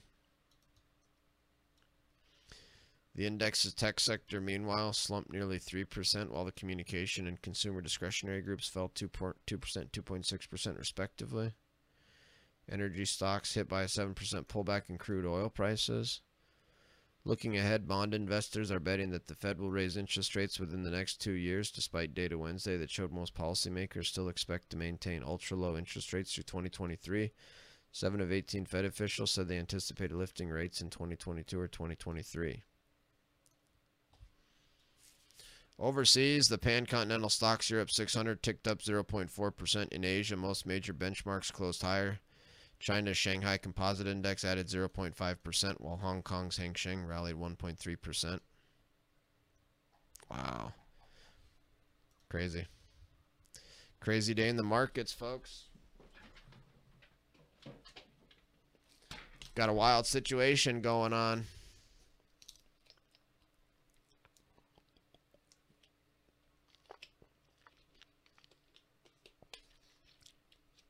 The global supply chain collapse, Amazon will lose billions weekly. No kidding, right?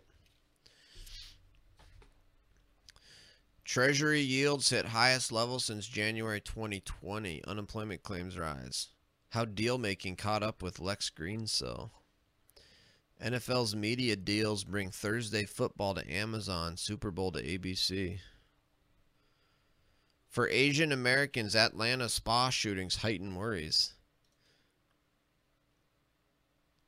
Las Vegas, after its latest bust, aims for another boom. The gambling and entertainment capital's dependence on tourism and crowds made it vulnerable to a major economic hit during COVID-19 shutdowns, yet it's keeping the focus on that core competency with plans for more casinos and conventions. Texas grocer caught in the middle of a mask divide. I wonder what this is about. Firm's messaging shows how lifting the state's face covering mandate put some businesses in a bind. When Texas governor said he lifted the statewide COVID-19 mask mandate, he left businesses in charge of setting and enforcing their own policies. H-E-B, a beloved Texas grocer and a stalwart during past crises in the state, waffled. The company, which had experienced a string of altercations in its aisles over mask policy, initially said it would urge customers to wear masks but require them of employees. A few days later, after some shoppers and workers criticized the grocer, the chain clarified its stance. It would leave up signs and keep making announcements stating that masks are required and offer them to maskless shoppers. H-E-B also said it would continue its policy of not escalating situations in which a customer refuses to wear a mask. God, I'm so sick of companies caving into the radical left. Gosh, these companies, they just cave and they do whatever the radical left wants them to.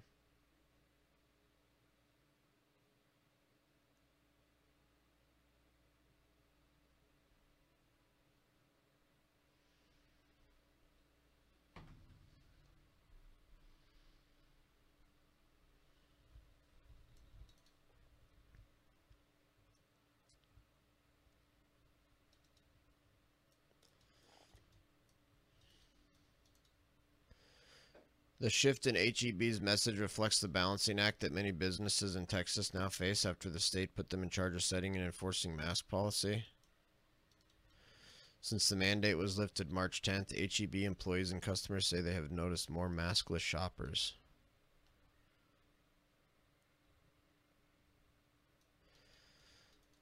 The president said the governor's move stripped stores of the backstop that the threat of a fine provided, which he said could lead to more people entering stores without masks.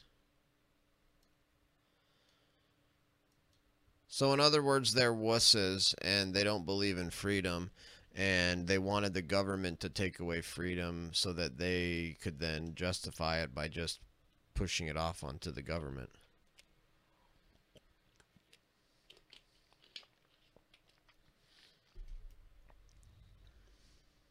Did Joe Biden really call Kamala Harris president? I think so.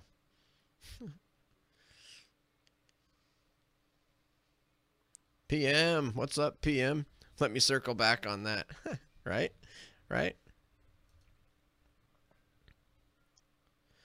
Ford, GM, and Volkswagen shares are hot. Think electric vehicle mania.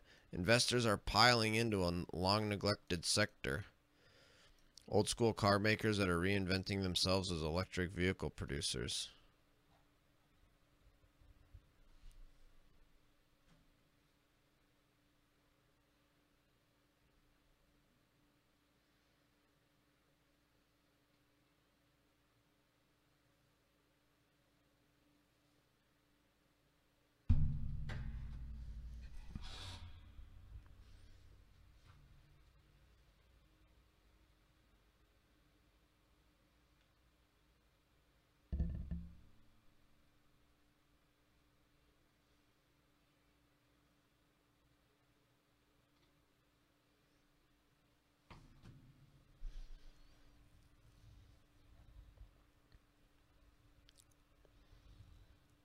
How Israel delivered world's fastest vaccine rollout.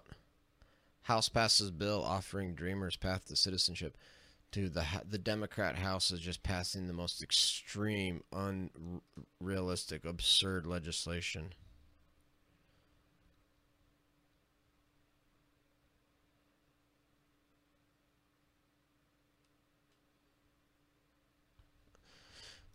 Let's see what the fake news drudge is saying.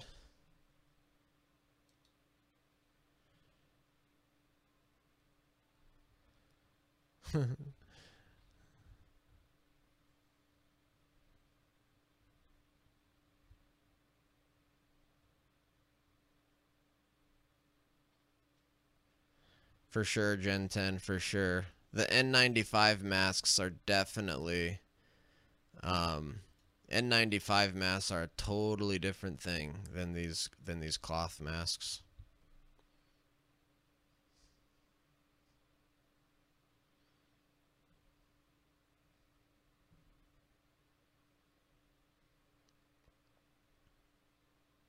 Could we be in the same cycle as the 1929 Wall Street crash? Hopefully not, guess. Hopefully not. Paris locked for month. Third wave wreck spring. When will this end? No freaking way, dude. Look at Drudge pushing the panic porn. Pushing the fear porn. Oh my word. Paris goes into lockdown as COVID-19 variant rampages.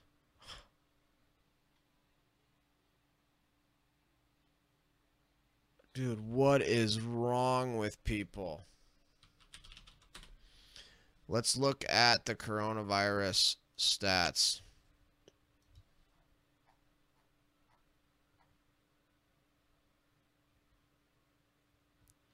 Let's look at France. Wow, dude. Look at France is going down. France is going into lockdown, and that's what their curve looks like. They don't even have very many cases. If you really want to filter the air, you need a 3M fitted respirator with organic cartridges. Right, PM. Right. Dude, you know what's funny? Okay, here's something, Gen 10. This is what we should be asking. And this is for you too, PM, for that. Let's ask this. If an N95 only gets 95% of stuff, then what percentage does a cloth mask get? Because the N95 gets 95% of air particles under a certain size. So if an N95 only gets 95%, how can you say a cloth mask is 100%? See how that works? An N95 is 95%, but that they're saying cloth masks are 100%.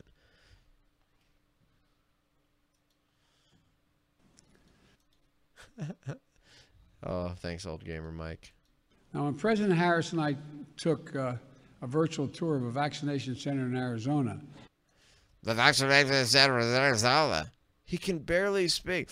Now, when vaccination center in Arizona.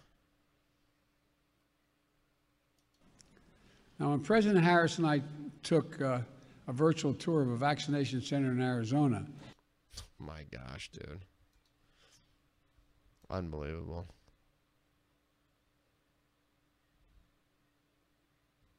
I gotta take a quick bathroom break. Be right back. Well, Donald Trump isn't the president anymore, and that means you haven't heard a lot about Russia recently. That is until yesterday, when Joe Biden gave an interview designed to remind us he's a very tough man. So you know Vladimir Putin. You think he's a killer? Mm-hmm. I do. So what price must he pay? The price he's going to pay, well, you'll see shortly. Putin's going to pay because he's a killer, says the guy who just sent missiles into Syria for no obvious reason. Putin responded by challenging Biden to a debate, which honestly would be worth watching. We want to hear Biden out, though. So let's take a close look at Russia's record. Very upset about Russia. What have they done? Well, they've committed genocide. They've bought up the entire third world in Africa and Latin America. They're literally building all the infrastructure in the Bahamas. In our hemisphere, they're stealing our jobs, our intellectual property. They're dumping tons of fentanyl into this country, which has killed more than 100,000 people. They filled our universities with spies. They're trying to dominate the world. Oh, but wait, that's not Russia. Russia didn't unleash a virus that destroyed our economy and left millions unemployed. China did that. China, and the dictator who runs it, Xi Jinping. Joe Biden knows this. He knows Russia isn't an existential threat to the United States, but he keeps talking about it because he doesn't want to talk about China. His family has made millions, apparently, from China. Countless others in the corporate and ruling elite have too. But it's Putin who's going to pay. And not just Putin. You know who else is going to pay? You. You're about to pay a lot more in taxes. Biden told us that as well. Yes, anybody making more than $400,000 will see a small to a significant tax increase. If you make less than $400,000, you won't see one single penny in additional federal tax. So what Biden didn't explain is why he wants to raise taxes. And by the way, we're not going to give you the conventional conservative take on taxes, the Grover Norquist take, which is, you could never raise them. That's not the point at all. The point is much bigger than that. The point is, why do we have taxes in the first place at this point? We don't fund the government with tax revenue. We fund it with money that the Federal Reserve creates. How do we just pay for a $2 trillion relief bill? It wasn't tax money that did that. We just printed the money. So actually, taxes are kind of beside the point at this stage. Democrats could tax all the income in the United States, and they still wouldn't balance the budget or pay off the debt. In fact, they'd be about $10 trillion short of paying off the debt. They could go after your assets, like your home and your savings and retirement accounts. Maybe they'll try that. Elizabeth Warren has been trying that for a long time. But the question is, since we're not funding the government with tax revenue, we've decided that modern monetary theory is real. We could just print money because we're the reserve currency. Why would you even consider raising taxes on families making $400 grand? Why do that at this point? You don't need to punish you, obviously. Individual Americans paying taxes make up the largest part of U.S. tax revenue. They account for about 42% of all the taxes the government takes in. What's the smallest source of tax revenue? Oh, the donors, corporate taxes. Those account for about 3.9% of all taxes. Joe Biden knows that tax increases aren't going to hurt corporations or private equity firms. They won't touch Ivy League endowments. They'll leave the Bill and Melinda Gates Foundation completely Ray Gun Rob, what's up? alone. No billionaire is going to suffer. You're going to suffer. And for no good reason, because to restate one more time, we don't fund the government with tax revenue. We fund the government with money the Federal Reserve makes up out of nothing. That's true. And no one says it. So coming on tonight to make some sense of this Biden interview, in order, Russia and taxes, is Victor Davis Hanson, about the wisest person we know. He joins us now. Professor, thanks so much for coming on. So first, to Russia, this obsession, and this is not a defense of Putin's regime or of Russia or anything like that, but why the focus, the relentless focus on Russia? Yeah, I don't know. It's always a bad idea, Tucker, to gratuitously call a killer the head of state with 7,000 deliverable nuclear weapons. And there's no standard. I don't know whether Putin has not killed 20 million people like his communist predecessors. He is not the Communist Party in China that has the blood of 70 million people on their hand and 1 million people in camps. We could go on with North Koreans. Wow, good point. Good freaking point. Guapo, I don't know anything about the shooting in Atlanta. I don't pay attention to local crime stories. The Castroite regime in Cuba. So there's no standard by which you single out somebody and not the other. It reminds me, though, we're missing what Henry Kissinger told us 40 years ago, and he was realpolitik. He said, we don't want China to be a better friend to Russia than they are to each one to us, because we actually do have some common interests with Putin. We're both wary of Islamic terrorism, and we both don't want China to run the world. And we, along with the Russians and India, can check China if we don't throw away that card. So this anger comes out of the Russian collusion hoax, but even earlier, they came into power, Biden and Obama, and they said Bush was too hard on China. We're going to reset. And Putin, as the autocrat he is, he interpreted that magnanimity as weakness to be exploited. And finally, we got to the surreal situation where Obama was trading necessary missile defense so that Biden would behave during his reelection, which he didn't even do, although we gave up missile defense. So I think they're a little bit humiliated, and especially after 22 months and $40 million didn't find any Russian collusion. It was a hoax. And so it's just an obsession now. It's a religion. Yeah, and Russia's also the only big country in the world that doesn't buy our woke program, and I think that drives them. They won't take the pronouns, drives them insane. So I have to ask you about taxes. So we've just... Yeah, that's interesting how Russia is sort of socially conservative. That's... You know, Russia is not a woke country. You know, that's kind of the one thing you kind of have to give it to Russia on.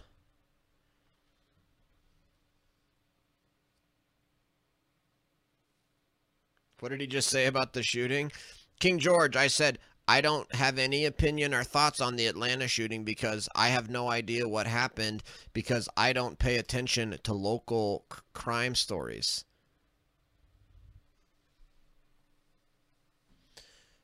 I highly doubt that, Guapo. A white supremacist, I'm sure. You guys you leftists have said that so many times and it's been false that I don't believe that for a second. And again, I don't know anything about the story. I haven't read it. I haven't read any stories or anything, but if it's leftists saying that it's a white supremacist that did it, most likely that's a hoax.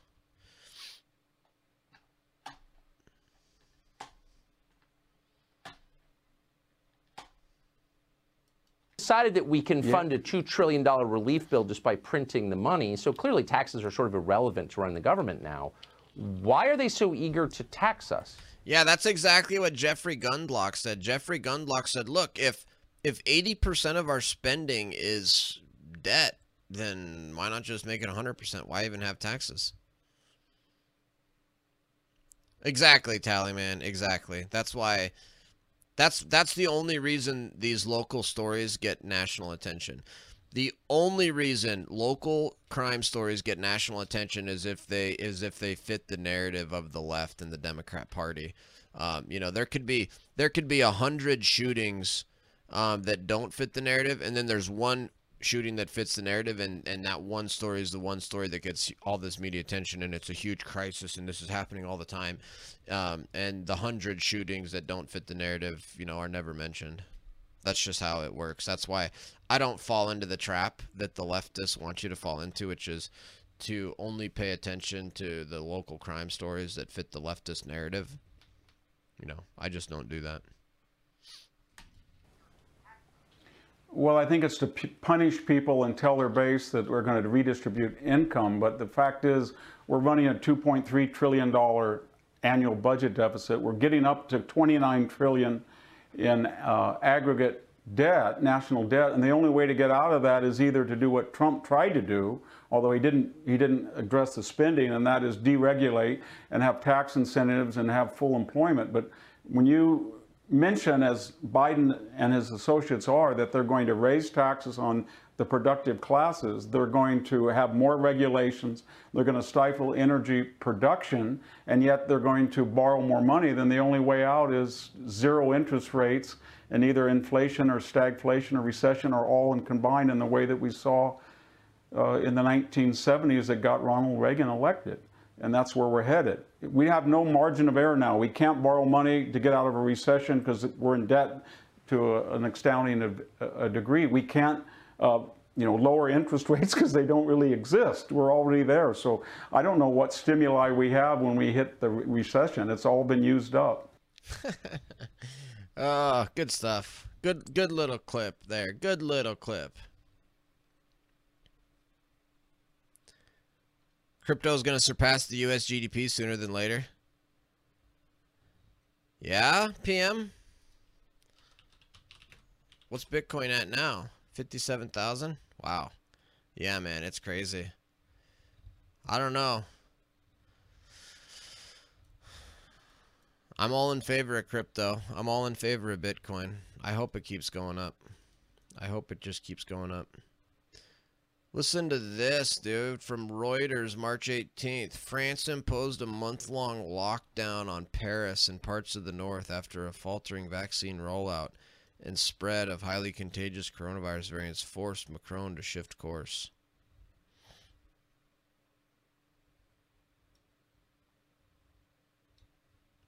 Since late January, when he defied the calls of scientists and summoned his government to lock the country down, Macron has said he would do whatever it took to keep the Eurozone's second largest economy as open as possible. However, this week he ran out of options just as France and other European countries suspended the use of AstraZeneca. His prime minister said France was in the grip of a third wave. It's not, dude. It's not in the middle of a third wave. Look at this, dude. Look at. I will bring up the epidemiological curve from France. This is crazy, dude. Look at that. That's the actual. Gen 10 says, Luxfan, do you own Bitcoin? No, I don't. I do not own Bitcoin. I try to be more of a conservative investor than that. To me, Bitcoin just strikes me as very risky. I swear that if I bought it, it would tank 30%. But I don't know, probably not. I should buy it. I should buy some. Look at that, dude. So this French prime minister says that France is in the grip of a third wave. Look at that. Does that look like a third wave? No, it looks like they've only ever had one wave. They haven't even had a second. Where's their second wave? What's this guy talking about? Does that look like they're in the grip of a third wave? Yes, Guapo, you can post links.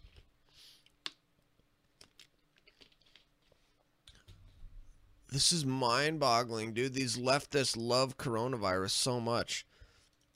These leftists love lockdowns. They're happy that coronavirus has happened.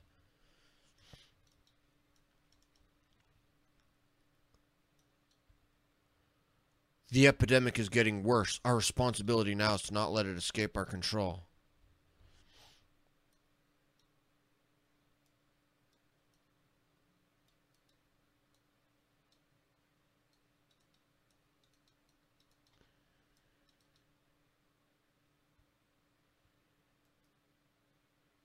Unbelievable, dude. Unbelievable. I can't believe they're calling that a third wave. All you have to do is look at the curve. There is no third wave.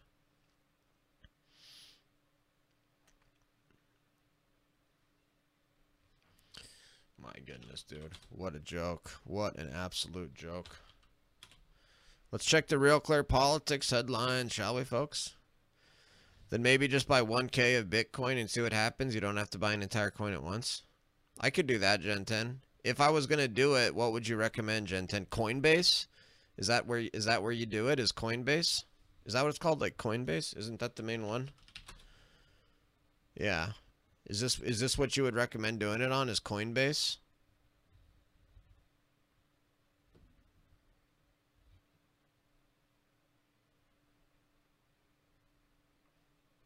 Ethereum.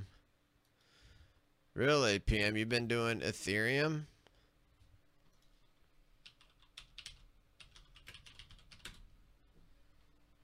Coinbase is what I use? Okay. Yeah, that's what I've heard. That's what I just wanted to double check. Wow, yeah, look at Ethereum. Ethereum's done nothing but go up. Maybe I'll get into it. Maybe I'll get into Bitcoin. Coinbase is what you have too, PM? Okay. All right. If both Gen 10 and PM use Coinbase, I guess I'll get into it. Coinbase has some sketchy history. Does it, Legendary? Like what? I would use Gemini. Oh, I've never even heard of Gemini.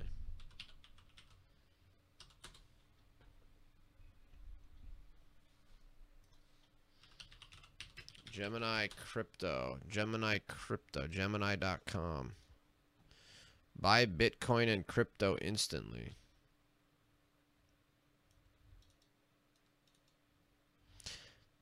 I could do $1,000 into crypto. I could at least throw $1,000 into it and see what happens. It's like actually a good idea.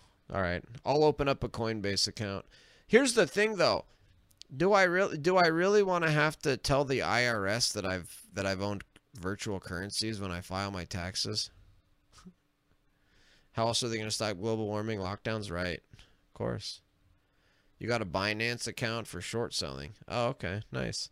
I have Bitcoin, Ethereum, Link, and Litecoin. They all have different purposes in crypto. Okay, interesting. Yeah, Bitcoin is what I follow. If I was gonna do it, I would just do Bitcoin because I don't know that I don't know enough about crypto to know the differences between all of them.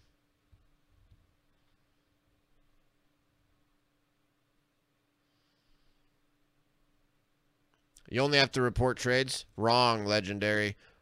Wrong. You must have not have filed your taxes yet this year, Legendary. The very first question on your IRS taxes is, have you owned any virtual currencies this year? It's the very first question on your IRS forms. I did. Really, Legendary? Did you not answer the did you not see the question? Very first question from the IRS on the 1040? Yeah, but they only ask for trades. They don't only ask for trades. They ask you, yes or no, have you owned any virtual currencies? And then if you're trading them, obviously you have to report your trades because that's you know, income and loss. But you 100% have to tell the IRS if you own crypto. Ever since I cut off the news media, my life has been less stressful. Good, elite firefighter. Good. Smart of you.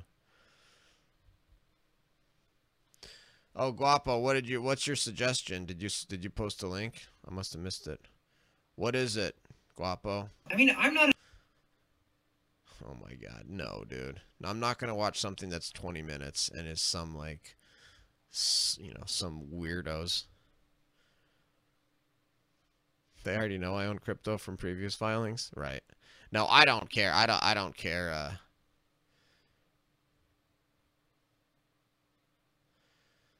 I mean, obviously, if you're going to do crypto, you're going to have to report it anyway, unless you want to end up... Did you guys see John McAfee? Do you see John McAfee's getting criminally charged? John McAfee has been arrested for not reporting his crypto trading on taxes.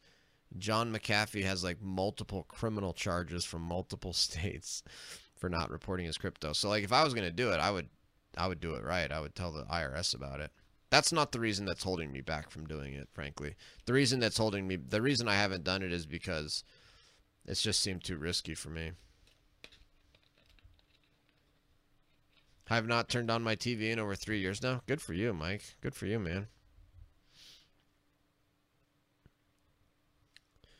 But it does suck that I am against the IRS wanting to know, you know, whether you do crypto or not. You should just, if you make money, you should have to report the income. But I don't understand why the IRS needs to know how you made your money. Like, if you traded a bunch of crypto and made a whole bunch of money, then yeah, you should, you know, report that as income and pay taxes on your income. But why do they need to know where your income came from? Why do they want to know what cryptos you are? When did you start trading cryptos? All that crap. Get out of here with that, IRS. That's the real problem. The real problem isn't, you know, owning cryptos or having cryptos. The real problem is the IRS.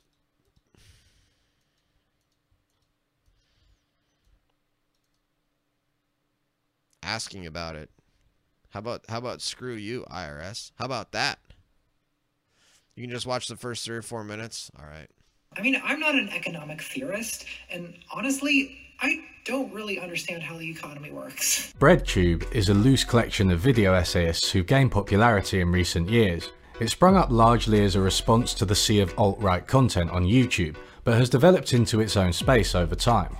The big three bread tubers are generally considered to be ContraPoints, Philosophy Tube, and H-Bomber You can add other big channels like Sean, Big Joel, Innuendo Studios, Vorsh, but in all cases BreadTube is largely focused on things like gender, LGBTQ rights, media, Ben Shapiro takedowns, and the series of existential crises that we find ourselves embroiled in. All noble causes, but largely not economics. In fact, there was a thread about this on the BreadTube subreddit not too long ago. I would like this channel to help fill in the gap in economics content, and in this short series I want to comment directly on the few times where major breadtubers have discussed economics, because I think there are some, issues. But I don't want to come off as pedantic. If you internet, you've probably heard some people use "you don't understand economics" as a trump card in debates, and I don't see it this way. To me, saying you don't understand economics is just like saying you don't understand right, Gen 10, right. And sociology, or you don't understand history, both of which you could say to me, if you really wanted to hurt my feelings. We all have blind spots, and I'm hoping I can add something to our understanding. I don't know, Opulence, I don't know.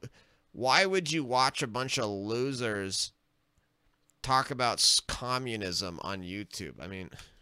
And economics is important, it is rightly or... There's no better example of how broken our education system is that we have economics people with economics degrees who are socialists.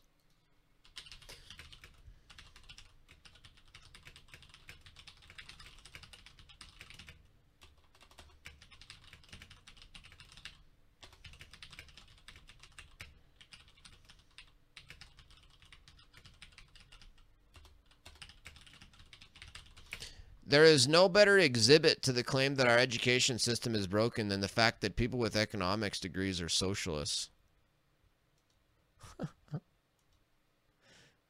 Or wrongly the language of policy. Economists also have direct political influence. The media continually talk about the economy, even during a pandemic. Our understanding of economics needs to be better to challenge the status quo. So the example I'm going to use today comes from one of Ollie Thorne at Philosophy Tube's videos about the housing market. He argues that we need to abolish the housing market altogether in order to secure housing for everyone.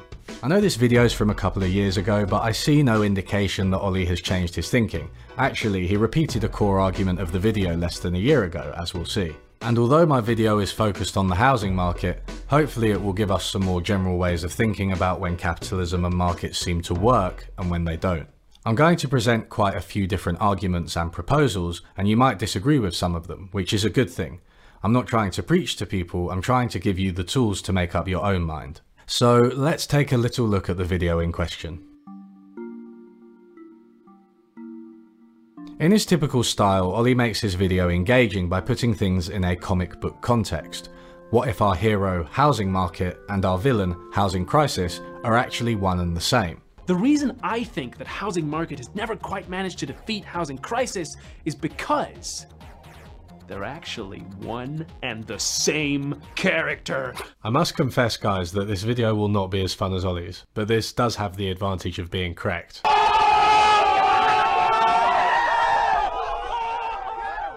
And I'll just take this moment to give an honourable shout out to Mexi. She has some pretty good videos about economics in general, and even in this one she gives a solid account of why loosening planning restrictions isn't a solution to the housing crisis. She's an exception, so we'll excuse her from the general charge of bad economics. For now. Returning to Ollie, his central case seems to hinge around the following comparison, suggesting that key features of the housing market logically imply key features of the housing crisis. What does housing market actually do? Well, he distributes homes to people who can afford them. He encourages developers to develop more. He lends money to people so they can get on the property ladder. Hang on. Those are all the exact corollaries of the villain's powers.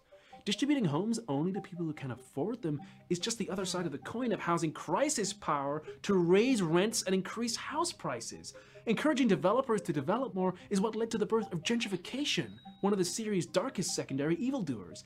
And lending money to buyers was the basis of the villain's plot in the 2008 storyline Crisis of Infinite Subprime Mortgages. I'm just not convinced that the left-hand side of this follows from the right-hand side. No, it's absurd. This is okay, I suppose. I mean, But it's like, dude, I don't need to watch a 20-minute video to hear somebody explain why socialism and Marxism are incorrect in terms of economics. But, you know, all right, it wasn't as bad as I thought it was going to be coming from Guapo. This is a good video debunking it all. I bet it is, actually, DCD. If it wasn't 20 minutes long, I'd watch more of it. I watched 4 minutes. It's like good. I'm glad he's taking down these absurd leftist arguments. I'm sorry, but these bread tubers, these socialists, these Marxists talking about the housing markets, their ideas are so stupid. Like, I'm sorry, having government take over housing is one of the worst ideas. It would make life so much worse for everybody. Everybody.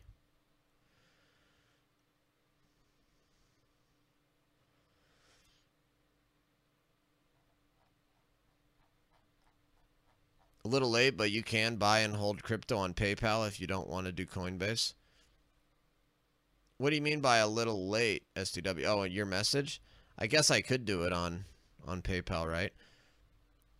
Oh, there was what do you mean expected from me? I've been good here. Have you, Guapo? Have you? I don't know. I thought you were like a leftist.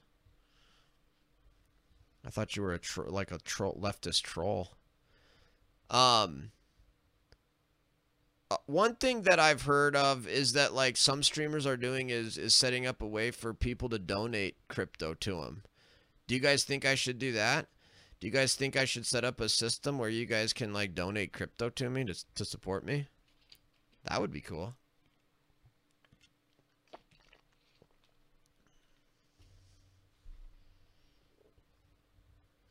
That sounds about right, Gen 10. Good advice. Well, PM, hopefully you do have a lot of tax consequences because hopefully you're making a lot of money. And if you do make a lot of money, I agree with Gen 10. Report it, pay your taxes on it. But hopefully you're doing well with it so far, PM. Also, I'm sure I'm the only socialist who watches this stream. You're not, Guapo. You're not. I actually get a lot of, I mean, look it, there's another one watching right now. There's another guy with the name Socialism in the chat. But no, I actually get a fair number of socialists and leftists who watch it. So let me guess, Guapo, why would you watch a video taking down socialist economics, which is in and of itself an oxymoron? I respect you, so there's that. Well, thank you, Guapo. I appreciate that. Guapo's a good people, in my opinion. Don't have to agree. Okay, all right, Gen 10. All right. I guess maybe I'll give you another chance, Guapo. I guess I was just throwing you in. I was just throwing you in with the rest of the socialists and assuming you're like most of the socialists. So I'll give you a second chance. I'll try to wipe this slate clean and not think of you as every other socialist. Exactly, Tallyman. Yeah, there's plenty of socialists in here. We tolerate most of them most of the time. That's the thing, right, Tallyman? We actually allow socialists to come here and say stuff. We don't ban them, which is quite different from the socialist streamers. The socialist streamers will ban any conservative who's in their chat. I don't do that. So I actually have a fair number of socialists that watch me. I pay over 1%, so the next audit I get a check instead of a bill. Really, Gen 10? That's interesting. I've never heard of that strategy. All right, here's the RCP headlines. Lockdown's greatest casualty could be science. Oh, dude, this is so good. I was listening to Mark Levin on the way home today, and he brought this article up. This is written by Jay Bhattacharya, one of the greatest doctors, medical experts of all time.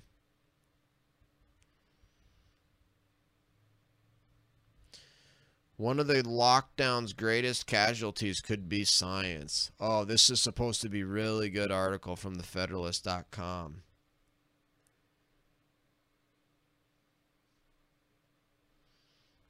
Opulence. You get banned all the time for saying masks don't work. Because you're a pragmatist? Good, Guapo. Good. I am banned in so many people's streams I lost count, right? PM, right? We simply want them to attempt to make salient points and debate policies or principles, not simply call members of Lecture Fans community names, right, Tallyman? Right?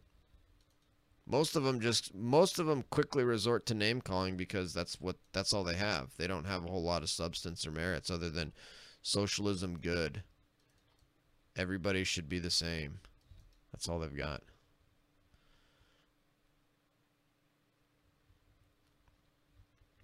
Politicians, journalists, and scientists have transferred the disease burden onto the working class. They've also dangerously undermined scientific inquiry.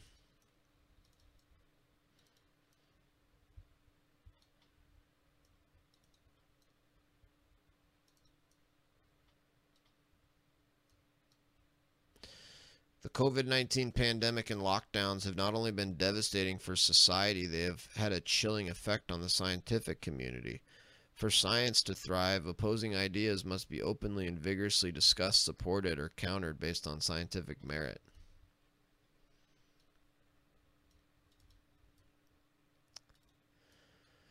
Instead, some politicians, journalists, and scientists have engaged in vicious slander of dissident scientists, spreading damaging conspiracy theories, even with open calls for censorship in place of debate. In many cases, eminent scientific voices have been effectively silenced, often with gutter tactics.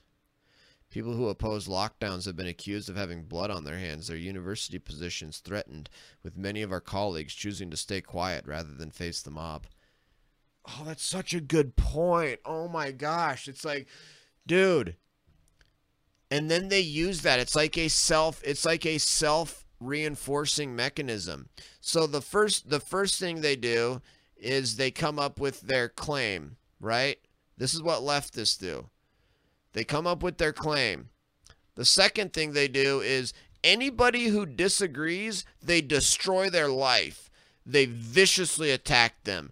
They have them fired from their jobs. They ruin their lives. They have them banned from social media. They viciously, viciously attack any scientist or expert who disagrees with their claim. And then third, they say, hey, you guys have to agree with our claim because there's no scientists who have said anything different. There's no doctors and experts who have put out studies saying anything different. See how that trick works? See how that trick works?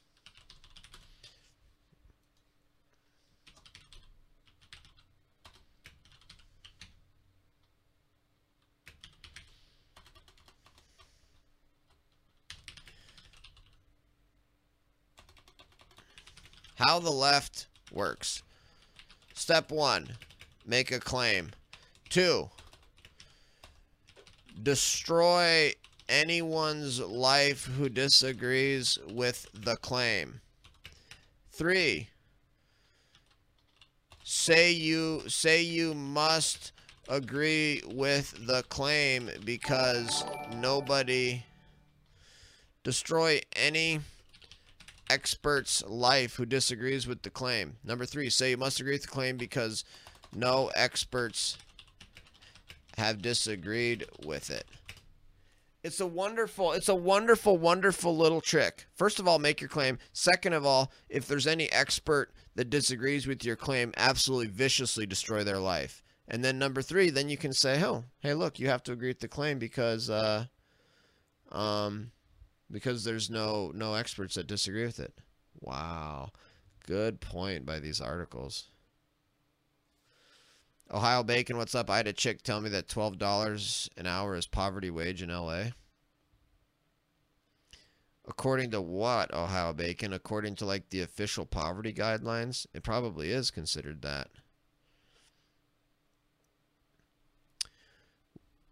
Probably is considered like technically poverty levels. But, you know, the thing is that even poverty level wages in the United States of America, you're still like top 1% worldwide in terms of your income and your quality of life and everything like that. And $12 an hour would be fine in LA if, you know, it wasn't preposterously expensive because of all the Democrat policies. And people would be making a lot more than $12 an hour in LA if we didn't have a stagnant economy and stagnant wages due to an overbearing and oversized federal government and the California government on top of it. Step 4, repeat until it becomes universally accepted. Right, Polly, right.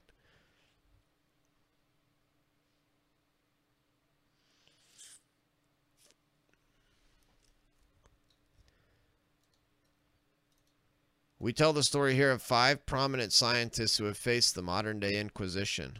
Wow. This is crazy. Dr. Atlas, Dr. Scott Atlas. Dr. Scott Atlas served as a special advisor to the president on COVID policy between July and November 2020. This would be a difficult job in normal circumstances when the science is more mature. With his background in public health policy, Atlas's advice emphasized balancing risks imposed by viral spread against collateral public health harms from the lockdowns in a rapidly changing scientific and policy environment. Scientists who did not share his views had every opportunity to do so responsibly by reporting scientific facts and conjectures and engaging with his ideas.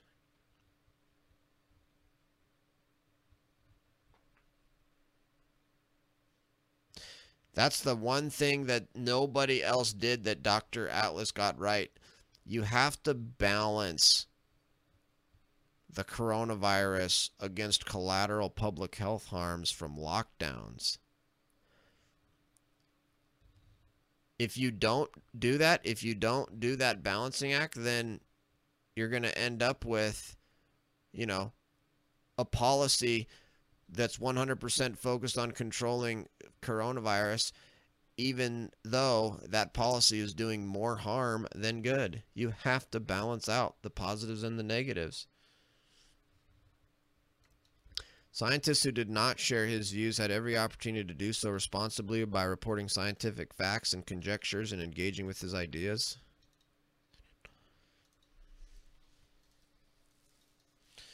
Scientists who did not share his views had every opportunity to do so responsibly by reporting scientific facts and conjectures and engaging with his ideas. Instead, JAMA, the flagship medical journal in the United States, published an opinion article defaming him without engaging his actual scientific views. The editors of the journal then refused to publish letters supporting Atlas. Contrary to his critics, Atlas got the science right. The highest COVID-19 mortality risk is among nursing home residents. Atlas worked to ensure federal support for frequent and rapid testing in nursing home staff, residents, and visitors. While not implemented everywhere, the initiative alone saved innumerable lives. Atlas worked hard to make masks available in nursing homes. Atlas was right to contradict former CDC Director Redfield's false assertion that masks are more effective than vaccines. I can't believe he actually said, the CDC guy actually said that masks are more effective than vaccines. Can you imagine?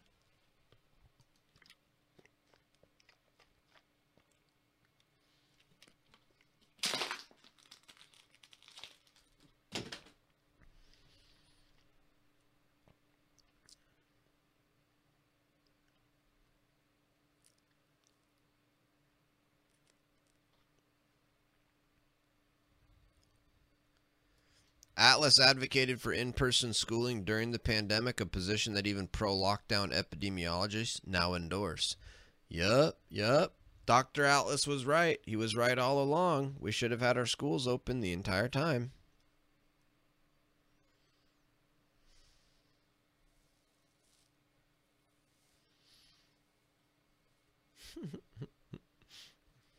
Nice tally, man. Dr. John Ioannidis. Yeah, this guy's good. This guy's really good. Dr. John Ioannidis is a world-famous scientist who, from the beginning of the epidemic, called for better scientific information to decide COVID policy. His work, published in the Bulletin of the WHO, has helped establish how deadly the virus actually is, an order of magnitude lower than the conventional narrative implies. For his work, BuzzFeed News falsely accused him of political bias and financial conflicts of interest.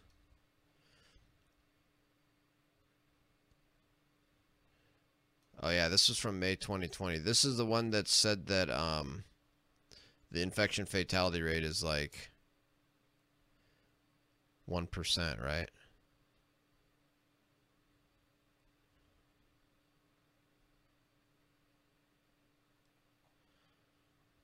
Conclusion: the infection fatality rate of COVID-19 can vary substantially across different locations, and this may reflect differences in population age structure and case mix of infected and deceased patients and other factors. The inferred infection fatality rates tend to be much lower than estimates made earlier in the pandemic. Infection fatality rates range from 0.00% to 1.63%, corrected values from 0% to 1.54%. The median COVID-19 infection fatality rate was 0.27%, corrected to 0.23%. Wow, 0.23% fatality rate. Over 99% of people survive. Wow, amazing. And so because that doctor put out the truth about infection fatality rates, his life was destroyed.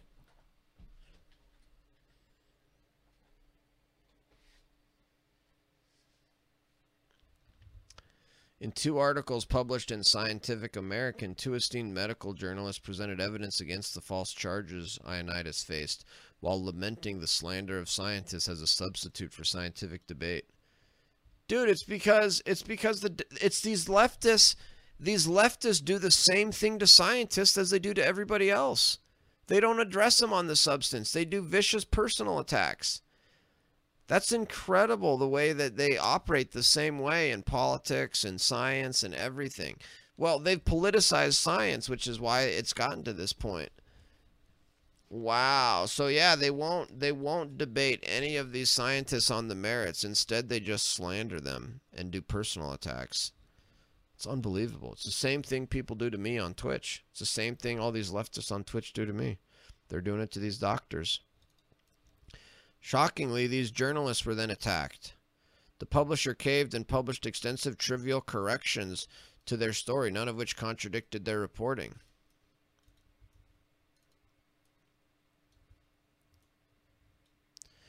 One objection cited the journalists for a conflict of interest because they cited an article by a different scientist without declaring that they had previously collaborated with him.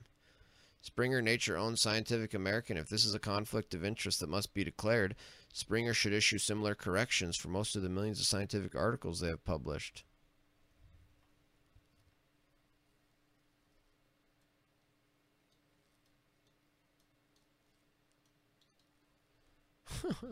Wow. Absurd. Dr. Sunetra Gupta. Oxford University professor Sunetra Gupta, who is one of the world's preeminent infectious disease epidemiologists, has been the subject of vicious attacks by politicians and media pundits with the fraction of her knowledge and wisdom. Gupta has argued throughout the epidemic for protecting the vulnerable while allowing the disease to be managed in the rest of society with limited restrictions and minimal harm. Yeah, that's what a lot of people agree with. That's the Great Barrington Declaration. That obviously is the best policy, and we should have had that for a long, long time.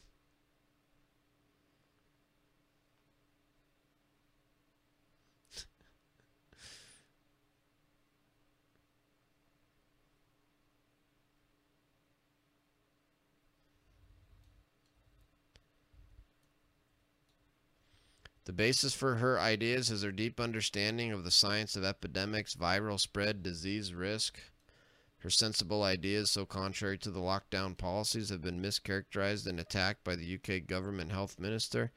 Matt Hancock on the floor of Parliament, Member of Parliament Neil O'Brien accused her of telling tall tales. Mainstream journalists in the UK have called her expertise spurious and accused her of making misleading claims akin to conspiracy theories. Although her detractors conveniently forget, Gupta has repeatedly argued for better protection of the elderly, with specific suggestions that could have saved many lives. In early October, Gupta and we authored the Great Barrington Declaration, hoping to avoid a repeat of the spring lockdown disaster. Most governments duly ignored her and the other signatories, and we failed to protect the vulnerable once again. Wow. Wow. Wow, wow, wow, wow, wow.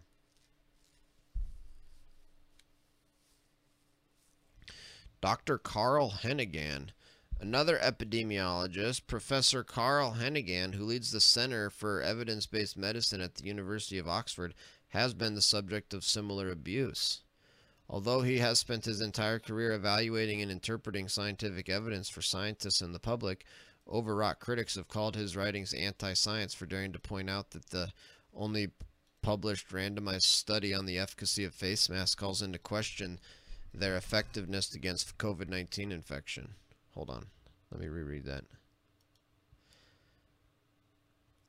So he pointed out that the only published randomized study on the efficacy of face masks calls into question their effectiveness against COVID-19 infection. Wow.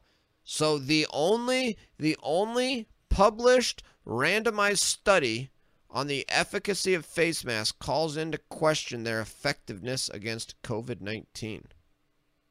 I wonder what study that is.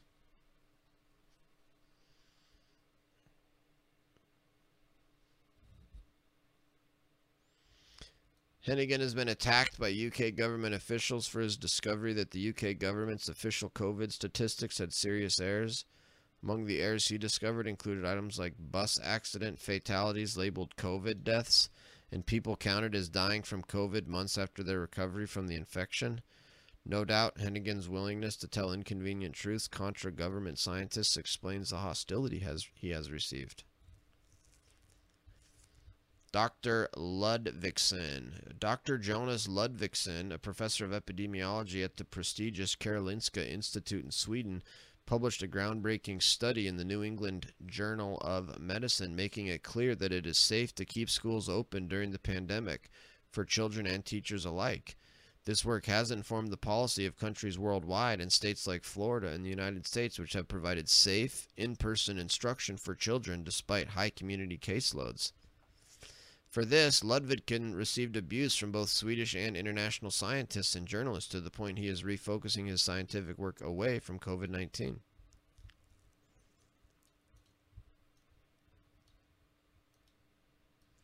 Wow, dude. So he got abused so much he's not even going to study COVID-19 anymore. We know lockdowns don't help, but they continue.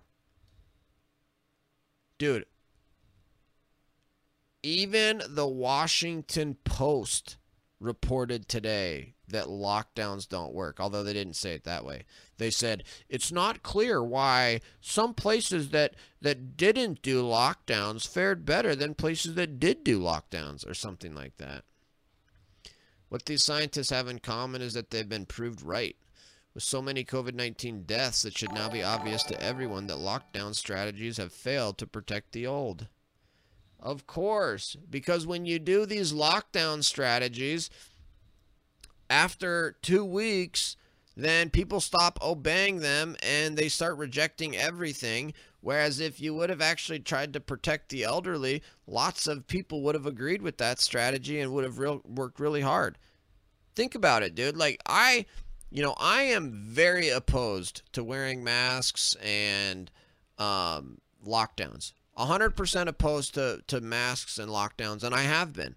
I have been from the very, very beginning, and a lot of people are. A lot of Americans have been opposed to lockdowns and mask mandates from the very beginning. However, if the public health official had come out and said, hey, we just want to protect the elderly, let's do everything we can to protect the elderly. We're going to have certain time periods where you can't go to the grocery store. Certain time periods is going to be for elderly people to go to the grocery store. We don't want, we're going to do everything to protect the elderly. If you see somebody elderly and, they mention and they want to be separated, give them social distance.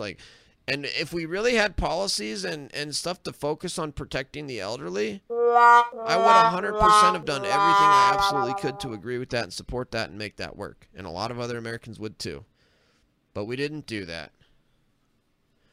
Holy cow! Gen 10 with a 10-minute timeout. Thank you, Gen 10. Thank you, Gen 10. Appreciate the 10-minute timeout.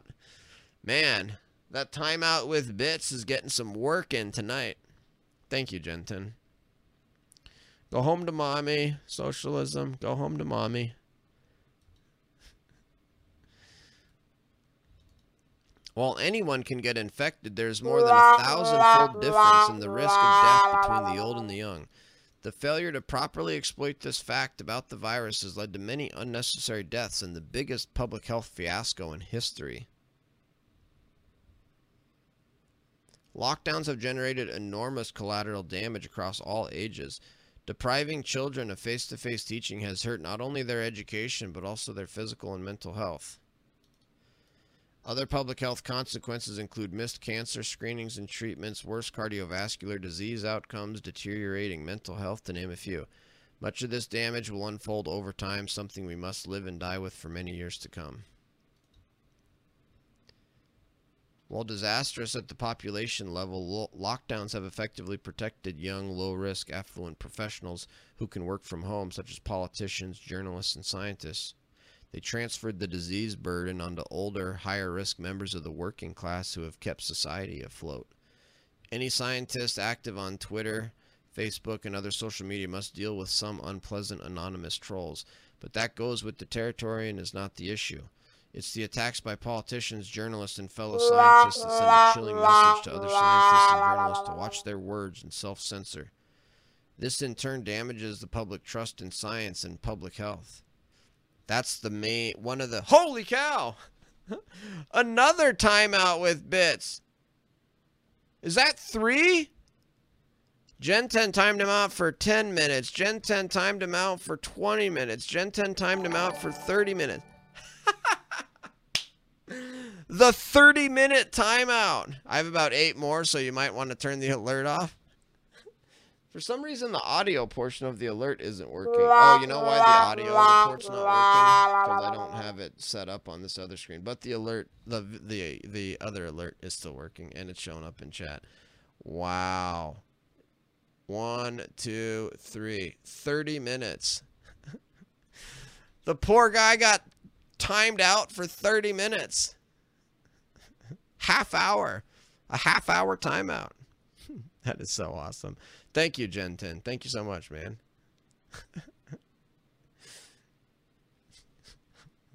Kyle, what's up?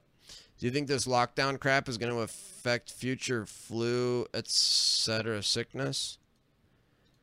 I wouldn't be surprised, Opulence. Yeah.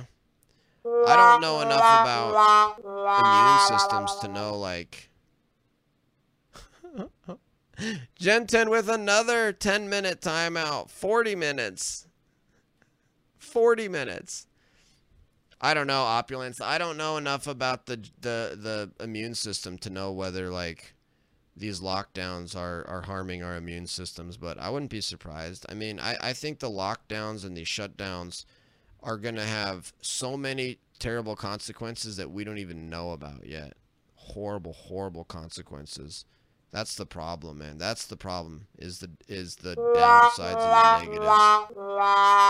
Wow, another one, Gen 10, 50 minutes. Is this guy going to get a full hour? Hold on. 1, 2, 3, 4, 5, 6. Oh, he has been timed out for an hour.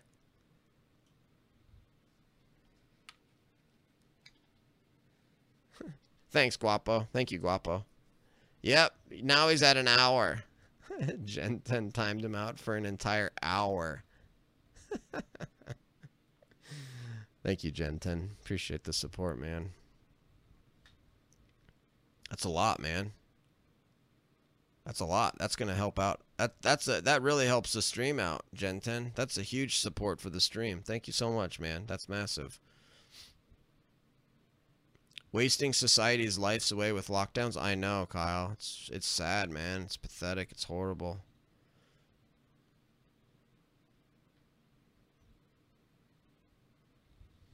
Didn't he say gulag? I don't know. Holy cow! 10,000 bits! Wow! Thank you, Gen 10. Holy smokes. Thank you so much for the support, Gen 10. Damn! 10,000 bits. All right, we got to turn that into a hype train, guys. We got to turn that into a hype train. We'll almost immediately be at a level 5 hype train. We just need 2 other people. 2 other people to do 100 bits or a sub. If you got 100 bits, throw them up now. Let's try to get a hype train because it'll immediately be a level 5 hype train because of the 10,000 bits. Wow, Gen 10, thank you so much, man. Wow, that's huge, Gen 10. I appreciate that so much. Thank you so much, man.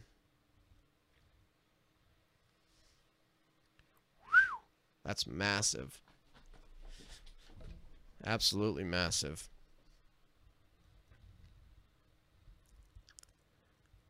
Appreciate that so much, Gen 10. You made my night, made my day, Gen 10. You made my day. Plus the hour-long timeouts, which is over 10,000 bits as well. Jeez, Gen 10. Appreciate the support so much, man. Can't tell you how much it means to me, Gen 10. Can't tell you how much it means.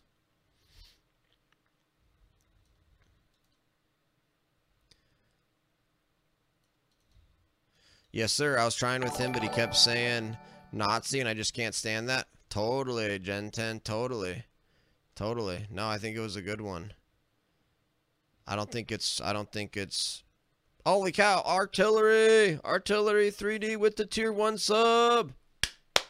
Thank you, Artillery. Appreciate the tier 1 sub. All right, we just need one other person. One other person. One unique person to do 100 bits or a sub, and we'll get a hype train going, folks. Who's got 100 bits? Let's start the hype train. Thank you, Artillery. But yeah, Gen 10, I agree. Calling people Nazis, that's not productive. You know, that's not...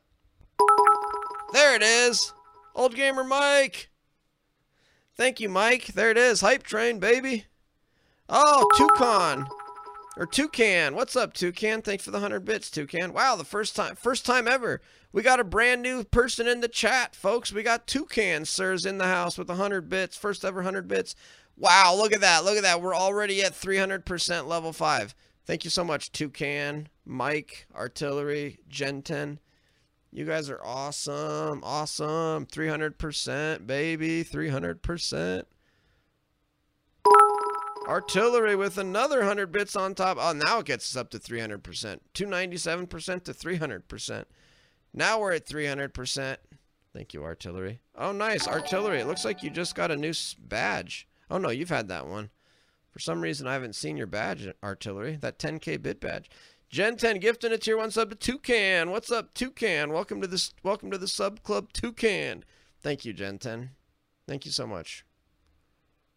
Wow, so we're at 317%. A massive, massive level 5 hype train. Awesome, you guys. I appreciate that so much. This is the best stream maybe all month. It's been a difficult month on Twitch for me because I've been super busy. Haven't been streaming as much, and I think a lot of other people have been busy this month for some reason. So it's been a slow month, but tonight is a fast night. So thank you all. You guys made my day. You guys are awesome.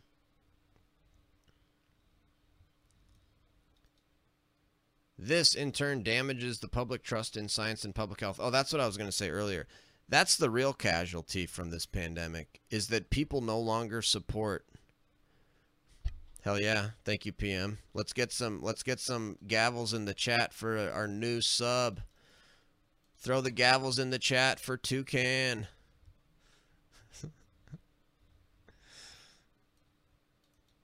No, that, you know, Gen 10, that's actually good. I mean, I actually appreciate it because it's got 2 benefits. Number 1, it supports me, and then number 2, it actually makes the stream better because we no longer have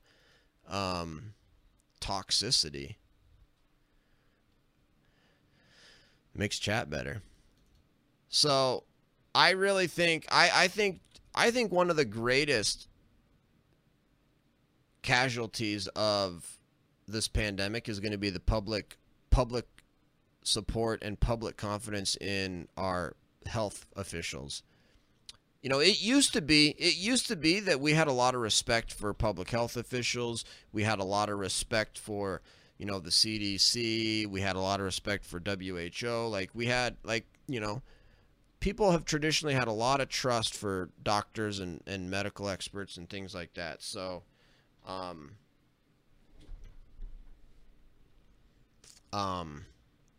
that's gone, man. That's gone. And so now, even when the public health experts are right, people are not going to trust them because of what they did during this pandemic. And that's a dangerous, terrible spot to be in. We're going to be in a dangerous, dangerous situation, you know, where now when we do need public health officials to tell us to do certain things for actually legit reasons, nobody's going to believe them because they were so dishonest and wrong on this pandemic thing, and they were totally unbalanced, and they never analyzed the downsides to anything they were recommending, and they did huge power grabs and did massive power grabs, and you know, the public health has just been destroyed, and nobody trusts them, and nobody believes them, and nobody's going to listen to them, and they think of them as, you know, power hungry scumbags. Dinosaurs, what's up? I have heard a lot of people that think Fauci should get a statue for his work. No way, dude. No freaking way. He should be fired and sent packing and never thought of or talked about again. That's the real scary thing. If we get a really bad plague, no one will trust it. Exactly, Old Gamer Mike. Exactly. If we actually get a truly bad pandemic, one that doesn't have a 99% survival rate, well, what about one that has 75%? What about one that has 80%, 90%? You know, what about instead of having a 0.2% infection fatality rate, we get one that has a 10%, you know, and you have a 10% chance of dying if you get it. That's when we do need to be taking some of this stuff seriously. There it is. Hype train success, baby.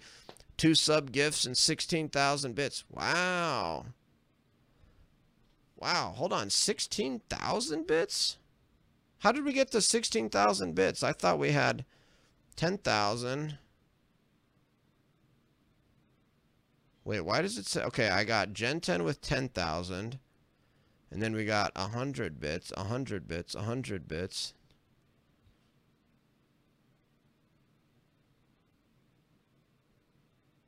Whoa, that's really weird. It said it was a 16,000 bit.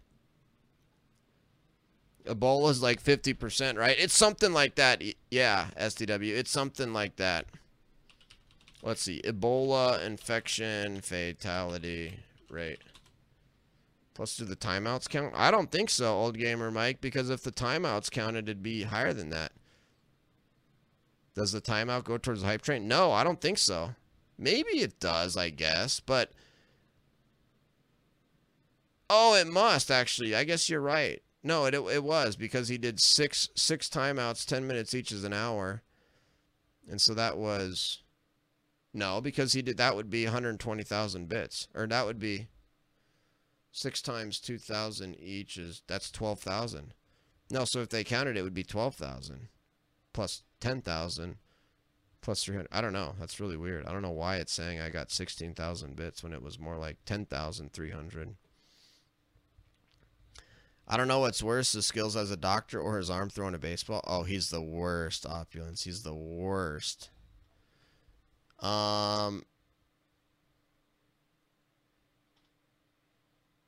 Let's see. Ebola by the numbers. Ebola.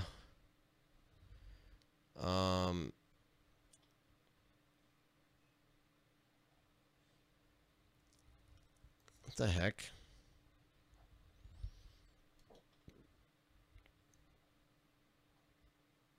Outbreaks, treatment. What the heck? All right, let's just try Ebola fatality rate. Case fatality. So in the Democratic Republic of Congo in 2020, the case fatality was 42%, according to that. Here we go. mdhealth.com. I don't know what this is. The general consensus is that death rate of Ebola is up to 90%. Proper and effective preventive care and treatments can lower rates to even 50%. Wow. 22K bits total. Right, Gen 10. That's awesome, man. Thank you so much. 90% for Ebola. 90% chance you're gonna die. But if you get care and treatments, it goes down to 50% chance you're gonna die. I mean, that's a real deal.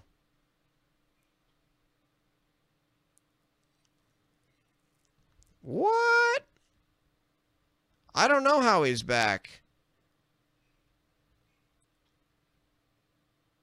That's weird. Maybe it only lets you do it for 10 minutes. I have no idea, Gen 10. I thought it worked. I thought it worked like it actually kept it going. It actually kept adding it. I guess you have to do it 10 minutes at a time, and then when they come back, do another 10 minutes. Shoot, I'm sorry, man. I guess the timeouts don't stack. Guess we'll have to do them one at a time, one after another. Sorry about that. Now I feel bad.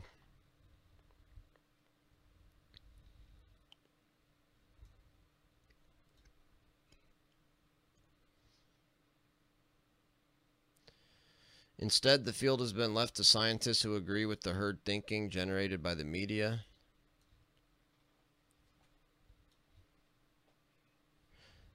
All right, socialism. I'll time you out. I'll time you out for, I'll do a manual timeout. I think you deserve it, socialism. You'll get the manual timeout. Timeout. There we go.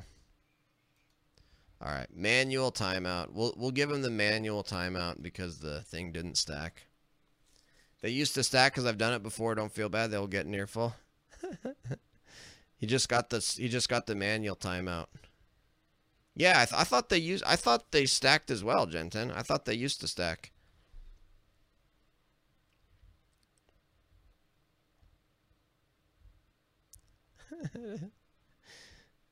We'll just give him one manual timeout.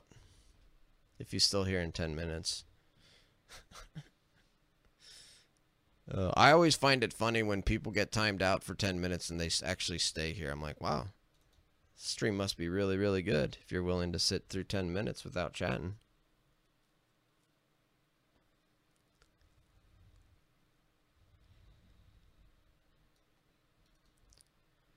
Missing from the policy conversation is a broader set of scientists who understand there is more to public health than just infection control, and that lockdowns can harm public health more than they help. Yep, that's the thing. Lockdowns do more harm than they help. Awesome, Gen 10. Thank you so much, man. I appreciate that. That's incredible support. Really means a lot. Go Nuts. What's up, Go Nuts? Welcome. How do we climb back from this toxic, damaging scientific environment? How do we ensure that science moves forward through the open discussion of multiple ideas and perspectives? How can we return to an academic climate that encourages scientific discourse and academic freedom? Given the damage done by misguided pandemic policies, how can we restore the public's trust in public health? That's a difficult job. I don't know how you could ever... Oh, by the way, Mr. Juke, welcome to the stream, Mr. Juke.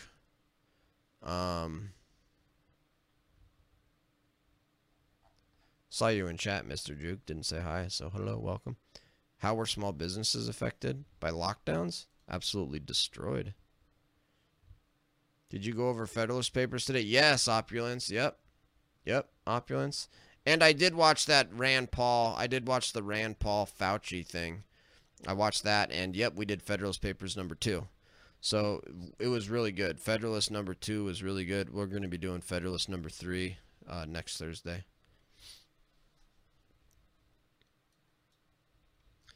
I don't know how you could ever restore the public's trust in public health.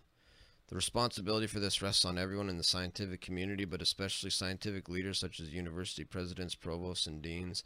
Dude, I think one way that they could actually restore the trust in public health would be to come out and admit they were wrong. If they came out and admitted it, and said, hey, look, we got this wrong. You know, we were too scared. We panicked. You don't make good decisions when you panic, and we panicked and we did the wrong thing. We should have never done lockdowns or shutdowns. We should have never tried to flatten the curve more than just 2 weeks. You know, what we should have done is we should have done focused protection as set out by the experts in the Great Barrington Declaration. And we're sorry we made a mistake, but you know, this is a pandemic. We haven't had a pandemic in a long time. We learned a lot. Next time we'll never do this. Next time we won't go for lockdowns. Moreover, we feel, even as experts and scientists, that you know, we value freedom and liberty as well as American scientists and American doctors. And even if the lockdowns were effective, you know, which we're now admitting that they're not, even if they were, we're still against them because of freedom and liberty. If they came out and said that, I think they could rebuild public trust. I think the same, and also took science out of politics. Nice. Awesome, PM. In Sweden, the media is hunting down doctors and scientists and random people with another opinion of COVID-19, and even infiltrated closed Facebook groups and put pictures of them on the front page. Are you serious, dinosaurs? That's horrible, man. That's horrible. Have people who actually treat people and not sit in an office and go on TV all the time. Exactly, Opulence. You know what's funny is that Fauci claims that he actually sees patients. It's like, really, dude? You've been a bureaucrat in the government for 35 years. Dude, what are you talking about? You still see patients. I'm sure if he does, he's doing it just so that he can say that. And he doesn't really do it. He just does it as a sort of, you know, formality. Thank you so much, Gen 10. Thanks so much, Gen 10. Hope you enjoyed the stream tonight, Gen 10. Hope you enjoyed your time here tonight, Gen 10. Loved having you, and thank you so much for all the support. And we'll see you on the next one.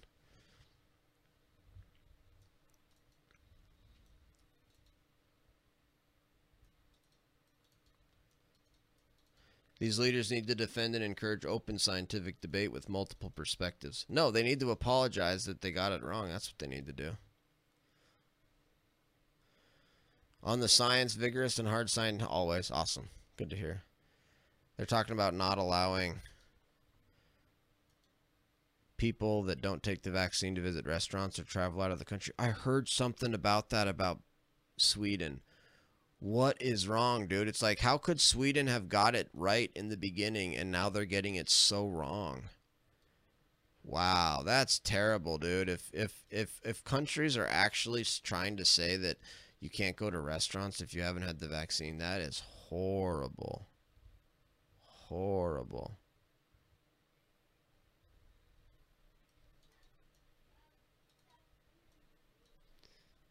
On the science, vigorous and hard scientific debate should be encouraged.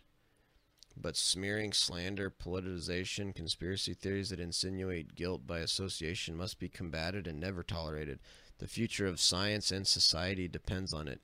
If we fail, the 300-year age of enlightenment will come to an end.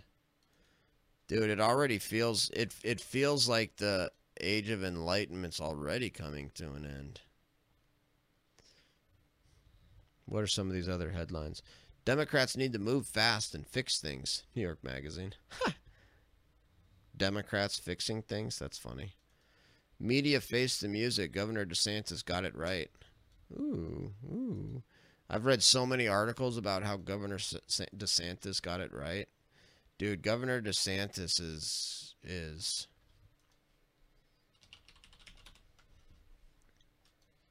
I'm going to make a prediction.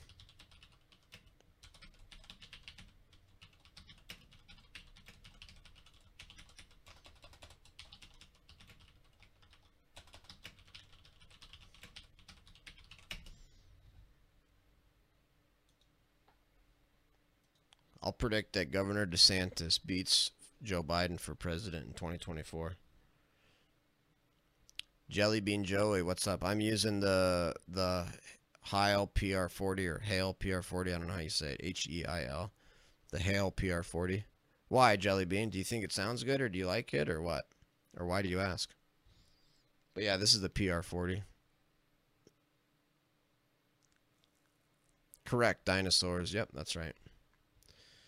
Republicans' nightmare running against the recovery. Biden's China experts, Hunter and Swalwell. U.S. can compete with China without fighting a new Cold War. Racializing the Atlanta massage parlor killings. Newsom recall is a predictable response to one-party rule. Merkley sees a chance for filibuster reform. Break up on The Bachelor is a symbol of a broken America. Madison's 5 lessons for overcoming polarization. Taiwan needs strategic clarity. The new Christian anti-philosophers. What's that about? America's $30 trillion credit card maxed out. Wonder what that's about.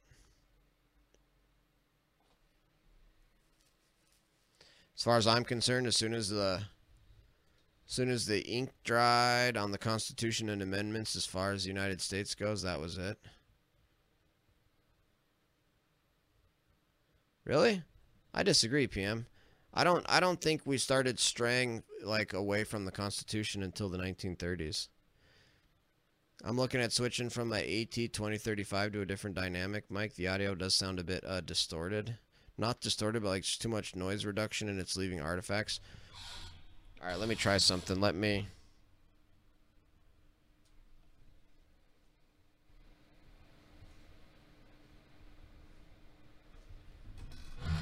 All right, mic check, mic check, mic check. How's that? How's that? Yeah, I don't know, Jelly Bean. I don't necessarily like this mic. I've been kind of playing with it a lot. I just don't think this mic does well for my voice. What I've heard is like this mic plus the RE20 and it's like some other mics that are in this price range, like 400, 500 bucks. You know, they're all pretty good mics, but it really depends on your voice. Like some mics make other people's voices sound better than other mics, and I don't think my voice matches this mic. So I'd like to switch to the RE20. RE20 or SM7B I'm leaning towards. Yeah, those are the other two that compete with this one, Jelly Bean. It's going to depend on your voice. That's the thing. Like these mics, how they sound depends on your voice.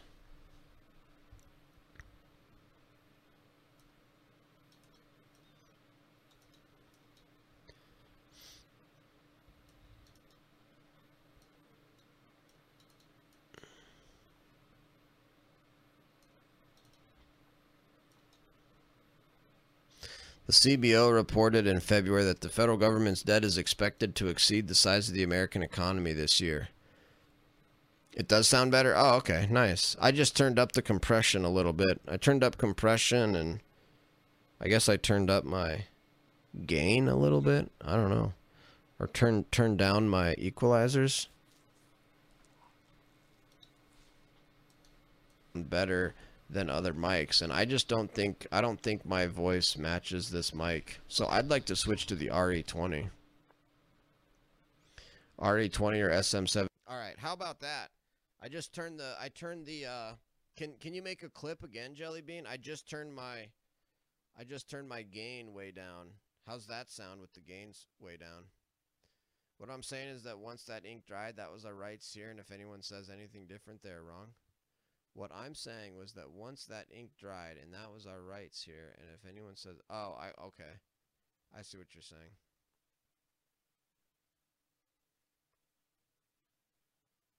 I see what you're saying. Yeah, I agree, PM.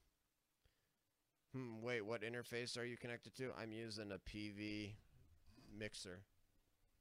The PV6 Bluetooth mixer. Oh, it's a metallic sound. Huh. Can you do another clip to see what I sound like now?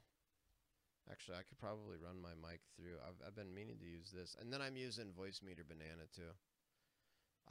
I'm using a dual PC, so I've got a 2 PC setup, so it's actually very difficult. Can you guys even hear me right now? Can you make a clip again, Jelly Bean? I just turned my gain way down. How's that sound with the gains way down? I don't know, man. What am I supposed to do? Yes, just quieter.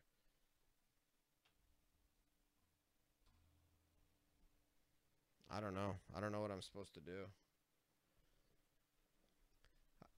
No, I've been meaning to get a new mic and try to fix this thing. I really don't know what's wrong with my mic. Mic check, mic check, mic check. Yo. Yeah, I don't know. I just don't like the way that this mic sounds with my voice.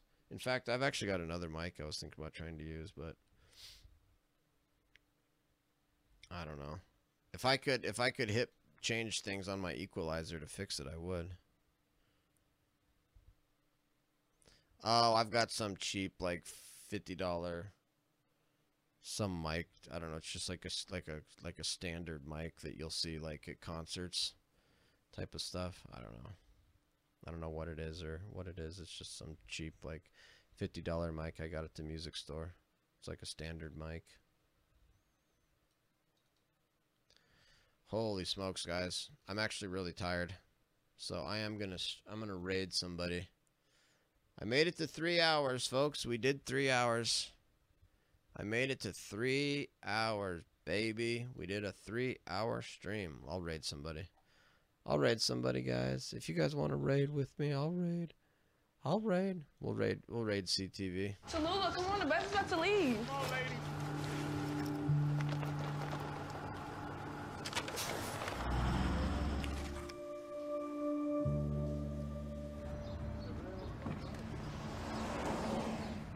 I don't think that I would take too seriously what you have to say about the starting premise of the Constitution. I think it was to make an energetic government, not a very, very, very decentralized government, even though we have all